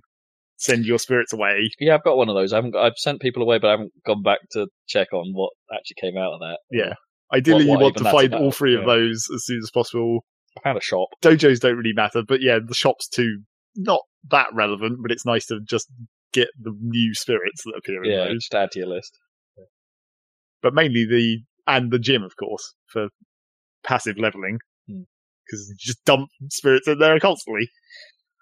I know we're doing a sort of classic Happy Salad review style on this bit, like we're ripping it apart a little bit, but like because it's somewhat easy to obviously it's easier to be negative than it is to be positive, but this is still a step up over what was in like other than the fact that the event match is gone. I do think that the addition of this stuff gives it a bit more legs for solo play than the Wii U version had. Yeah, right? definitely that version. Yeah, the Wii U didn't really have a lot to keep coming back to. Still was a great multiplayer game. Like we played far too much of it, as we will this. But I feel like this is going to there's more to it that will keep pulling me in just for a few fights. Well, that's like for like ever. I think the advantage of Spirits is like that it can be even quicker than actual fights. Like you can just do a couple. Yeah, just crap it out. It's like in a way, it's like they're embracing the fact that it's on a mobile platform. Yeah, like, and it's just like just have a couple fights, just do it. When you just need to especially crap it out. Spirit board, where it's not even tied to like the map or anything. You just grind a couple of Spirit board fights. Yeah. I kind of quite like that. Like I quite like the Spirit board, and the fact that it's just like, okay, here's a selection of random stuff to do right now. Let's go. I still can't really. I've only taken down one ace so far, and I was hideously underleveled for it, but did somehow struggle Cheesed through. it. Yeah, that's the trick with beating the AI. Always look for the opportunity to cheese. Oh yeah, I was getting hammered at it, but I just got lucky that I got a pretty good start on it. And, got quite a lot of damage on it, but then like it was one of those ones where reinforcements start turning up. Yeah. So where it's like you kind of want to get it out of the way quick. Yeah, so I was. It was. I don't know. There's like nearly 2,000 of these things, but it was like, have you ever come across Brewster? Oh right, yeah, I remember that one. The Falco and villagers on Luigi's Mansion thing. It's like so that was the one I did. I managed to get a load of damage on Falco through using lipstick. Yep. And then so when the villagers turned up and started owning me. Yeah, I wasn't in such a bad. I just needed a couple of good hits on Falco and I could take it. But I was like, I like half the team power, that I should have had coming into that fight. Well, you always wanted to be less, get more rewards. Yeah. But that was a bit tough. And I've tried a few other ones, and it's just like, oh man, no, there's no way I can achieve this one right now. Yeah, I definitely found a couple where, like, I mean, like I said, you look for the opportunity to cheese, because there's definitely some. There was one that I had massive trouble with where I don't remember what. I think it was just the spirit was just the Star Rod.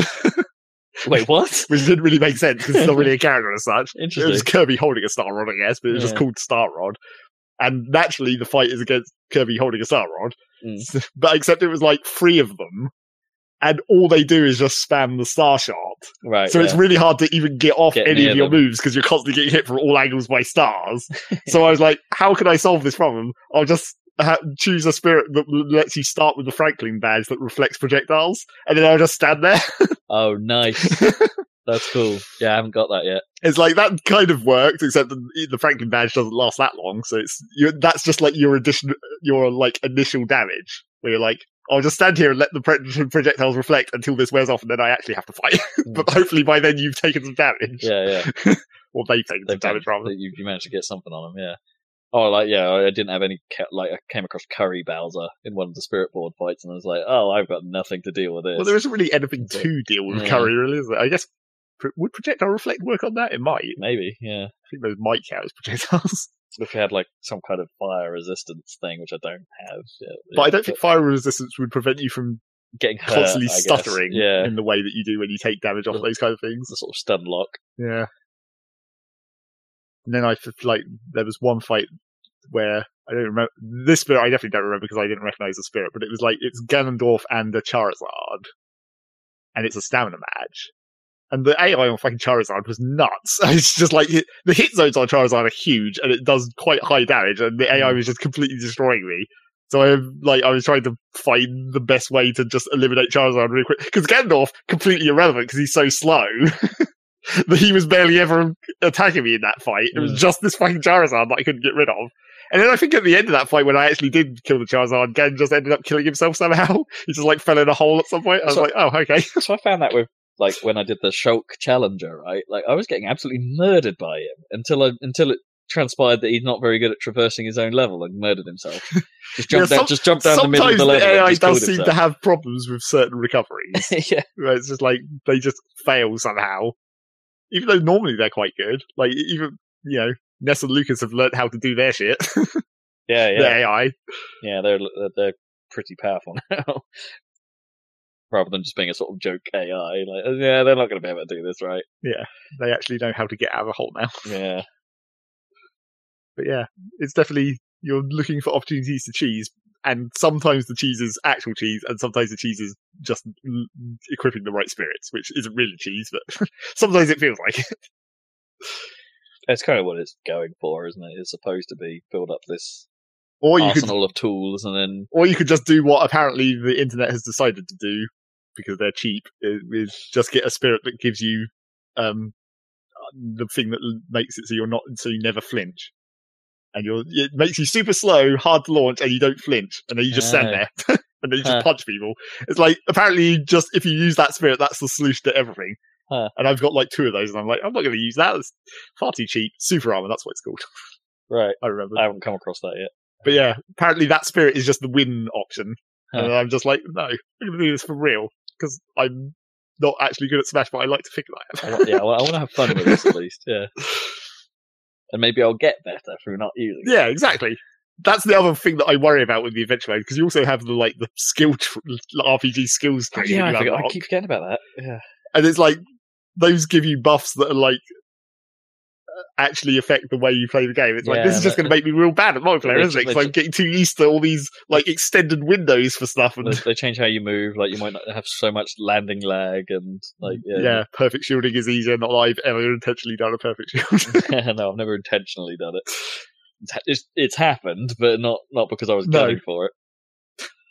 On that skill tree, there's a skill that like, if you do a perfect shield, it reflects projectiles. And I'm just like, Jesus Christ. I mean, the fact that you're already having to do a perfect shield, and then you're having to think about it being a projectile as well, to actually intentionally do that. Ding. Goddamn perfect shields. It's ridiculous. there's a lot of emphasis on it in that skill tree, and I'm just like, I'm not. I just don't. I guess it's Well, I imagine old it's school. quite a thing in it will be quite a thing in competitive, Sure. right? It seems super geared towards that. Yeah. But yeah, It's real good. It's worth saying. It's real good. I'm still not through that goddamn adventure mode. It's real long. Yeah, I hear it's like at least a good 10 hours or something like that. More than that, certainly. Although I mean, I've probably put like 2.5 in, and I've done like barely a quarter, like not even. yeah. The real question is whether people who say that it's like 10 hours or whatever, how completed did they do it? Because you can leave fights behind. Right, yeah. You only have to go to the 3 boss locations or whatever to lower the shield. Well, I guess I don't know what happens when you go into what appears to be the final boss, but maybe it isn't. Into gloom, you mean? Yeah. Mainly because I don't know where all these characters are. Like, I'm well short of how many characters I should have, and I've cleared most of the map. Yeah, I got that feeling like pretty early on. It's like, yeah, I'm like I've only got a small portion of the map revealed, but it's like I feel like I should have found more characters in that bit of map. Yeah. So like, what? Yeah, where does this go? It does feel like I've not got nearly as many characters as I should, and I'm like, am I going to walk up to what appears to be the end boss, and then it's just going to be like a whole other map? Yeah, where there's a whole bunch more characters. Who knows? But I've just been trying to clear up, all the fights, even the hard ones. Now that I've actually got decent spirits, that I can go back to the ones that are rated like 13,000 or whatever. Oh, cool. What, you're doing legendaries? Well, yeah, I guess they are. Some of them are, yeah. Although I'd seen at that level. It's like, yeah, I'm a long way off from taking those on. But I really need better spirits in general, I think. I think I just need to get at least one useful legendary myself to bring my stats up that level, and then those will become more manageable. I mean, this whole thing's quite gacha, really, isn't it? It's just like, it is about grind and leveling, and it's not that much about grind. It's a little bit about grind. Well, there's passive grind on the dojos and stuff, and the exploring. Yeah. It's like it's not really grind. I'm at the situation where now I don't have like any spirit points because I've spent them all. So you could argue that I need to do grind. To get some of that. The exploring, the 2-hour exploration gives you like 1,000 spirit points a run, essentially, which isn't bad for passive. I should check in, see what's happened to my explore. Because I put some that were had levels and some support guys in as well, so I don't know what happens in that scenario. There's a tip that seems to claim that if you put different kinds of spirits in, it might affect the outcome. Because I noticed as I say, I've not seen the result of this yet. I don't know quite what I'm doing on that front, but I noticed that when I was selecting people, they're like up the little alpha arrow. Yeah, that just seems to imply it's better in general because that's not necessarily tied to what type of spirit it is or anything. An explorer spirit of some sort, or maybe. But yeah, I haven't noticed any significant effect from the different teams I've been putting in. Although maybe I haven't been putting in teams that are different enough. Like maybe you send out an all support spirits team instead of with no primaries or something. Maybe you get different results. Because one of the things that you get from that is it levels up the spirits. So what if you had a support spirit team where none of them actually level up? Does that affect the material rewards? Yeah. Imagine it must, right, for balance. You'd hope. Yeah. Anyway, yeah, it's. I think, as I say, it's turned out to be a little more interesting than I had anticipated. I guess the spirit stuff, but it's but in the same breath, it's like, perhaps Subspace Emissary would have been better. You just well, yeah, I guess you don't I don't know if you'd want. Levels like you had in Subspace Emissary. Oh, I kind of do because they were fun and bad. They were fun and bad, but I don't think you'd want to do them. I mean, I guess if you don't consider the fact that part of Subspace Emissary might have been going through it multiple times, then maybe it's okay for the lowest levels to be fun and bad, but doing them more than once, not good any longer. Or if they'd been gone a little bit further with what classic mode is, right, and done more something maybe a little more akin to what Melee started with its adventure mode. Because remember that was classic mode, but with some weird levels thrown in, and it's if they'd perhaps done some themed stuff for some of the characters, and Yeah, I mean, and because I guess the times that you get that kind of stuff, it's like only on the map. Like when you do the Monster Hunter bit. Spoilers, I guess. Spoilers. Well, we've seen it in a trailer. Yeah, we saw it. Kind of saw it very brief. That bit where you see Rathalos on the map, that is actually they try to simulate Monster Hunter by making it where like you have to chase it around the map. Oh, but like the direction you approach it from changes where it goes. Okay. So you kind of like have to herd it into a corner and then you can fight it. That's kind of cool. It's kind of like Monster Hunter, but not really. Yeah. And you got those like obstacles on the map where it's like, well, you can't go through here until you've got a spirit. Yeah, but that's not an entertaining thing, is it? That's just a roadblock. It's like a key. Almost. Yeah, It's like you've got a key. Just a key. I didn't get it for a while because I didn't play Monster Hunter, but like that Rathalos fight is actually quite Monster Hunter-y in the actual fight. There's a tip, isn't there, about like you can, if you damage its tail enough or something, like you can get an extra item out of it or something. Like, yeah, I mean that's like, a secret, that is a Monster Hunter thing. Although that's not actually, I don't think that's relevant in the boss fight. But in more spoilers, I suppose. But like in the boss fight, items drop, and you have to use them in a Monster Hunter-y kind of way. Oh, cool! And it's like, this makes sense if you realise that it's Monster Hunter. Yeah. Which I kind of did for a while. I was just chucking these items around, and it was like, these aren't really helping me much. I might as well just ignore them. And then it's like, oh, you have to do the Monster Hunter thing. Oh. Yeah, vaguely. Like because like Rathalos appears at one of the classic modes I think I've done. Yeah. But, like, and the items appear there as well, I think. Yeah, I imagine they would. But yeah, I don't think I was using them right then, so maybe I need to revisit that.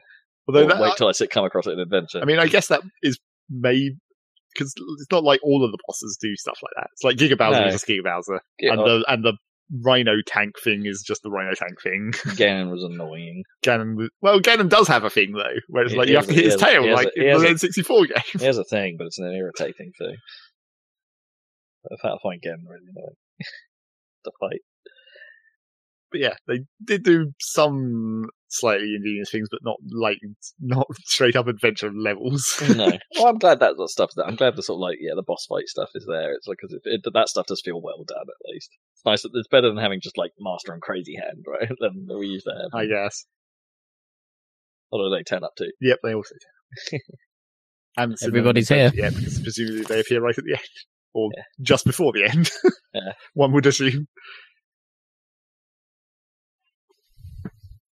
So yeah, I'm getting through it. It's good. It's a lot of stuff to do. Presumably you're playing most of it docked, right? Have you had much? I played it handheld and like having do what I normally do, which is like move the buttons around so they're a little bit more like the GameCube controller. Then I didn't change them because they are like the GameCube controller. Well, no, I don't like the A being out on the right. I like A being bottom mid where X or A would normally be. Yeah, but then that's where B should be because it should be diagonally downwards from A. But I like yeah, I don't know. My thumb doesn't like it. Like so I map it more like how I imagine a GameCube to be. Like just you can adjust it however you want, can you? Yeah, you can modify everything pretty much. It's unfortunately you can't turn things off though, which is no. You have to have a button for every action, which is like if you don't want a specific action, it kind of has to be somewhere.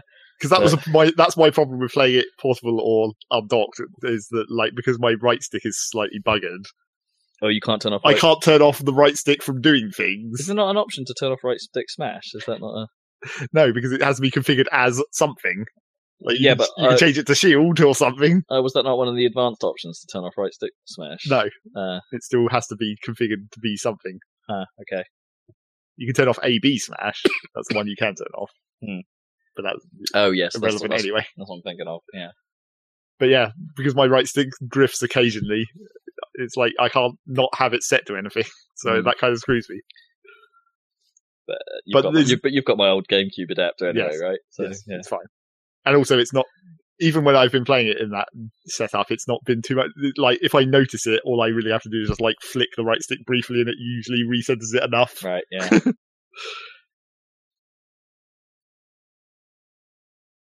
It's good. Yep, it's good. It's good. It's ultimate. Ish. Get through all those challenges. The challenge board. Yeah. Save those hammers. Challenge board's back. But I don't mind the challenge board, but it's like because it doesn't really give you anything particularly super interesting. Well, some money occasionally. Yeah. It's kind of nice. Couple of songs. Yeah, it's fun. It's funny. I did go through the music list. Yeah. Like I spent some time with it, and it's like, it's fun traversing that list. Some of the new remixes are pretty cool. Yeah, some of them are really great. Like not just that little, not just cool. Some of them are really great. But some of them are kind of bad. Some of them are really weird. Yeah. Everyone loves a remix of the Wii Shop music. Hell yeah. Ba, ba, ba.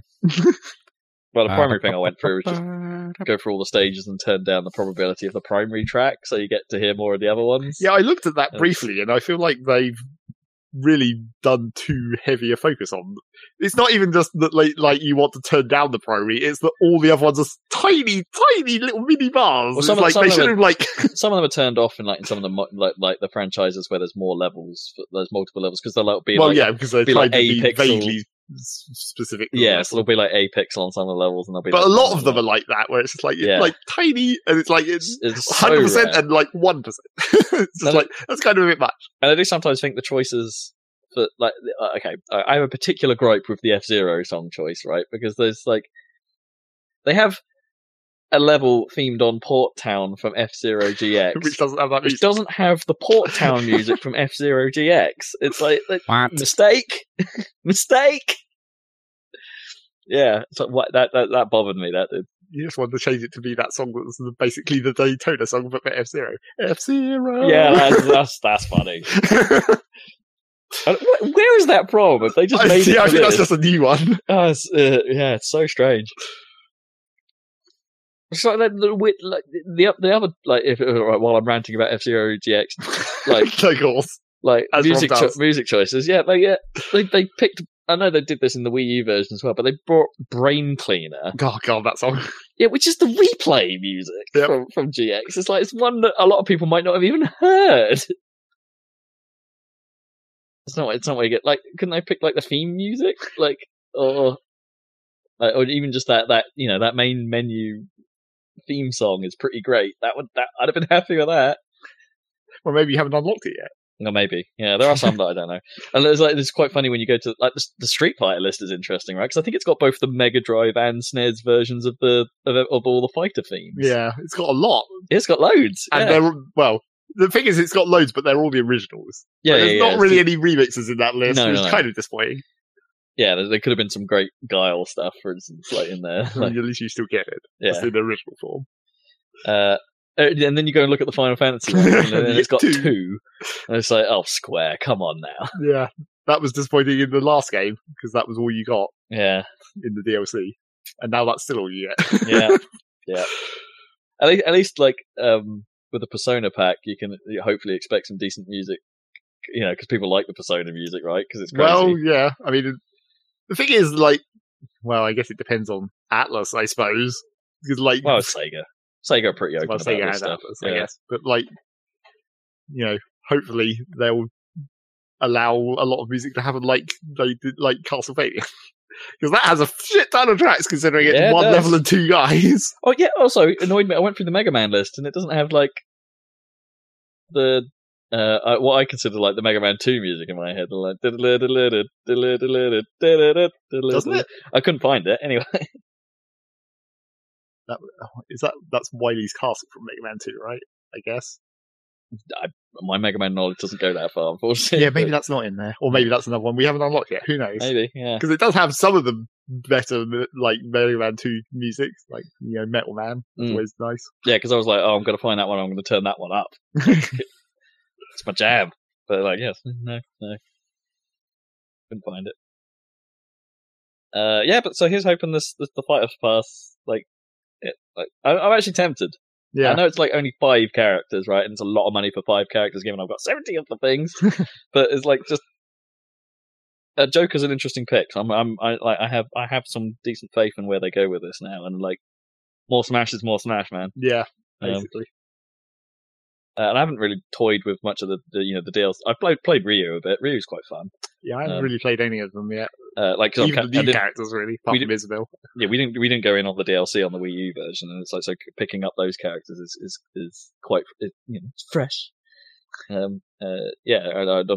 quite like how Ryu handles. He's interesting. Have you got the hang of doing the actual Street Fighter moves, though. Well, the fireball's easy, right? So That's the easy one. I'm quarter circling them all the time, but like I haven't managed to get the upgraded Shoryuken to come out. You know, the Dragon Ball action, or Dragon Punch action. Yeah, because it's what all the I guess the most recent Smash characters. Well, not all of them, but like the more recent Smash characters is where you start getting into weirdly specific mechanics. Like Bayonetta, I've only just unlocked, but I'm like, from what I know of how that even works, it's like that seems complicated.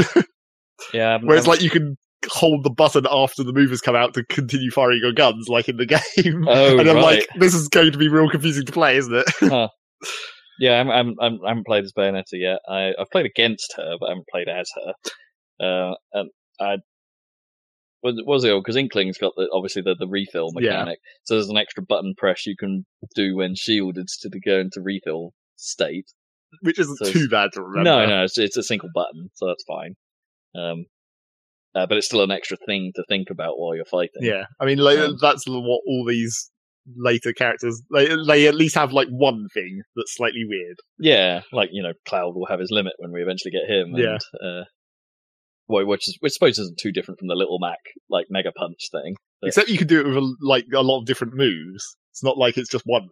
Oh right, so if you do it in a different way, well, basically all of Cloud's specials can be limited. So like Cross Slash and Clim Hazard and Finishing Touch replaces your charge when you have limit, I think. Okay, you're right. So it's like you actually have options with that. That's cool. And the characters they have changed a couple of characters as well, subtly. Like you don't like New Link, and I don't really think there's much difference. I'm not used to the bomb being a trigger, which is awkward. Well, it's weird when someone else picks up your bomb because you can't trigger it while they're holding it. Which I think they should fix. Yeah. I really think you should just be able to detonate it if they're stupid enough to hold on to your bomb. Because like you can, if you're playing a snake, you can plant C4 on people. Yeah. In Breath of the Wild, they sometimes pick up your bombs and you can still detonate them, right? Yeah, it is weird. Like I don't know. Maybe it's like something to do with like if there are multiple links and like you don't know whose bomb is who. But I'm like that just adds to it, man. Yeah, I guess. I guess those bombs aren't like coloured or anything when you're on different skins, are they? No, they're always blue. The blue. Yeah, that's well confusing.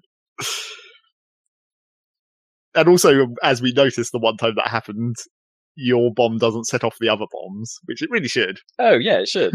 I hadn't noticed that. Funny that you can get caught. Like the number of times I've like won matches by just blowing myself up in the bomb and being like, "Ha!" Yes, just collateral damage, but you still win. Yep. Yeah, I don't know. I'm not used to it. Oh, I did want to mention, because, I mean, this is not really that relevant, but it's maybe relevant to what's going on in the online Smash game. One of the matches I went into, it was a 4-player stock match. And it was on that Gerudo Valley, the one with the bridge, and it's just flat, basically, with a couple of platforms. And it has an edge, like a death edge, not an edge. You can walk off the screen. Okay. They call it a walk off. Right. It has that, and there was a guy on there. One of the 4 people was playing Young Link, and it was one of those situations where the other 3 people in the server didn't realize soon enough that he was cheesing it real good, or you could say he had any strategy at all.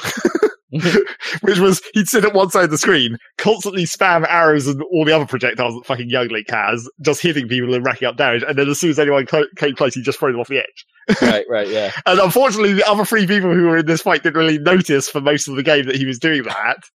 So it came down to basically me against him at the end, and I was like, well, this is annoying, because now I've actually got to play for real. Yeah, this has turned into an actual fight. An actual 1v1. But, like, the thing was, he was sitting in the corner cheating his projectiles, but I was playing Wii Fit Trainer, and because Wii Fit Trainer has 2 different moves that heal you, I was like, well, if you're going to sit over there and just camp in the corner, I'll just camp over here and heal. What? Does the game just like time out eventually? Like, what happened? Well, because it was a stock match. So I don't even remember if time was turned on in that one or not, or it might have been long enough. But we had even stock, so it would have been based on damage, I guess. So maybe I could have eventually healed myself to get lower percentage than he had. Were you attempting to fire sun salutations? Yeah, because that's one of the moves that heals you also. As well as deep breathing. Yeah, that it does now. That's like an upgrade. If you fully charge it, it heals. Right, cool. And then deep breathing heals you as well. So it's like, if you're going to corner camp and try and projectile, I'm going to camp over here and gain health. Although we did a fight broke out eventually, and I still lost. Did he get bored? I don't know if he got bored or I got bored. It's like we were both occasionally like trying to do what we could. He was still trying to throw me off the edge, but I was just about managing to not get thrown off the edge. So I was defeating that tactic. You'd healed too much. Yeah, I guess. And because the whole point of deep breathing with refit is it makes your attack stronger, I was just going for like just run in, do one attack, and get out. Right. Like try and build up damage over time gradually whilst avoiding the spam of projectiles. Was there like items on as well? Was there something you could have thrown? No, in? I think it was items off. Yeah. So yeah, it was just that. The funny thing was, it was a 4-player match, and there was probably like the last 5 minutes of the match was just me and him, and then presumably these other two people just watching, which in some ways probably sucked for them. It's probably quite funny. I was just like, what's going on? But yeah, an actual fight broke out. It turned into a real game for a minute, and I still failed. The problem with the sun salutation spamming on my part is, because this is one of those mechanics that you never think about, is with Link, all of the Links, if they just stand in neutral, the shield blocks projectiles. Oh, does it? Yeah. Huh. You never really think about it, No. or in the way we play Smash. I guess you never stop. No, exactly. But if you just stand still with the shield facing forwards, it blocks projectiles. So it kind of counteracted my sun spam. Wow. All right. I did not know that. How long has that been there? Probably since Toon Link, I think, was the first one that had it. So the other links in that game got it as well. Wow. Cool. So yeah, eventually, I lost, but I at least took one of his stocks. It was 2-2 when this fight started, and then I lost with him only having one stock left. So I didn't completely fuck up. I still realised what was going on and tried to counter it the best I could. Yeah. At least he recognised that you knew what the heck he was doing. Yes. We both had a moment where we looked at each other and were like, oh shit. I kind of wish you were Captain Falcon at that point and could have just gone, show me your moves. Well, that's the thing. Taunts aren't on in multiplayer. What? Not at all? No. So you can't even do Luigi's... No, you can't even use the taunts that do damage. And I'm like, what? Oh, man. Disappoint. Does You can't Luigi use have like a Snake's death box to stare give people. or something? Luigi has this like shuffle, like he has like a bashful kick that is like ultra powerful if it actually hits everyone. Well, it does it used to only do like 1 point of damage, but it has like really Crazy high launch knockback. power. Yeah. And if they're hanging on a ledge, it just kicks them straight down. Like you just kick them off the ledge. It's so It's good. super funny. It has to be noted, the announcer still says Luigi the correct way. Yep. Luigi. I went through I went into like the voice test and played all of those, even Right. for the characters I didn't have. To Right. see like, where's all the, does he pronounce any other ones? There's a couple of other slightly weird pronunciations on some of the new characters that I noticed. He sounds overly enthusiastic when he says Sonic. I don't know why. Like he seems like super happy that you Yeah, picked Sonic. it's like, it feels slightly, I mean, apart from Sonic! Luigi, it's like some of them seem slightly inconsistent, where it's like, that seemed like a slightly weird take on that one. You've maybe slightly overdone it. And I also, in the sound test, went through all of Daisy's sound effects to make sure that there's definitely nowhere that she says, hi, I'm Daisy. And there isn't! Disappointment! Oh, man. you got it wrong. Every move should have just said, hi, I'm Daisy. Is that a meme then? Hi, I'm Daisy. Where does that come from? Isn't it super? That was double dash, right? Yeah, because whenever she got Because in the driver's you could seat, switch seats in Double Dash, Oh, right. yeah, of whenever course. she got in the driver's seat, she would shout, "Hi, I'm Daisy." which was therefore constantly, because that was what you were doing in Double Dash. Wasn't there like was it VG Cats or something where they did like Daisy meets Batman? Yeah. And it's And just Batman. like, I'm Batman. Hi, I'm Daisy. I'm Batman. Hi, I'm Daisy. It's a classic. But yeah, not in the game. Disappointing. Oh man, missed out. Game. Good. Game. I think we might be done. Yeah, I think but I will very quickly say, grip isn't all that good. Yeah. I'm not finding the fun. And episode Ignis from Final Fantasy 15, surprisingly okay. Surprisingly okay. Yeah, given that the other episodes weren't all that great. Okay. Like, this one, So you think this one is better than those, but like not as good as the main game still? it does the job of filling the story hole Okay. that that I guess it sets out to do. Yeah. Oh, and I suppose that was news we never touched on, was it? That they cancelled all the Final Fantasy DLC. All the rest of it, yeah. Apart from one, episode Arden is apparently still coming. Anyway, yeah, that's it. I'm done. That's it. I'm out. That's the end. Thank you for joining us, listeners, for 2018's Salad Casts. we'll be back in the new year shortly with our badly researched Game of the Year spectacular. And I kind of do, like, we won't have time for like a proper review of it, but I kind of do want to make sure I get Tetris Effect in before we start talking about this stuff. Yeah, we're going to get Tetris Effect in. So, yeah, do your homework. Also, Rob, play Tetris Effect. Zach, play Celeste. Me, play, I don't know, anything. Spider-Man. Also, do you remember when I mentioned Gris? Like, I think it was at E3. Yeah. Like, the super pretty, that came out. Like, it's like, oh damn it, this is the wrong time of year for you to come out because you're not going to get your due. Anything in November or December, Yeah, apart from Call of Duty. I will play Gris, and I probably will play Below at some point. But you're too late, guys. 2018's done. Say Finny. Those go into the last year's, next year category. Yeah, I think so. Yeah. I don't even know what's in this year's, last year's, next year's. I'm tempted to make it so like we just have like a catch-up category that's not like last year's game of this year, like this year's game of last year, like, or just be like this year's old game that we found. But that's what we did last time, wasn't it? Yeah, I think we've done. I think we've done do the same. We'll do the same this year. Cool. Not be quite so restrictive. Just be like, hey, here's a game we never played before, and it turns out it was good. Yeah.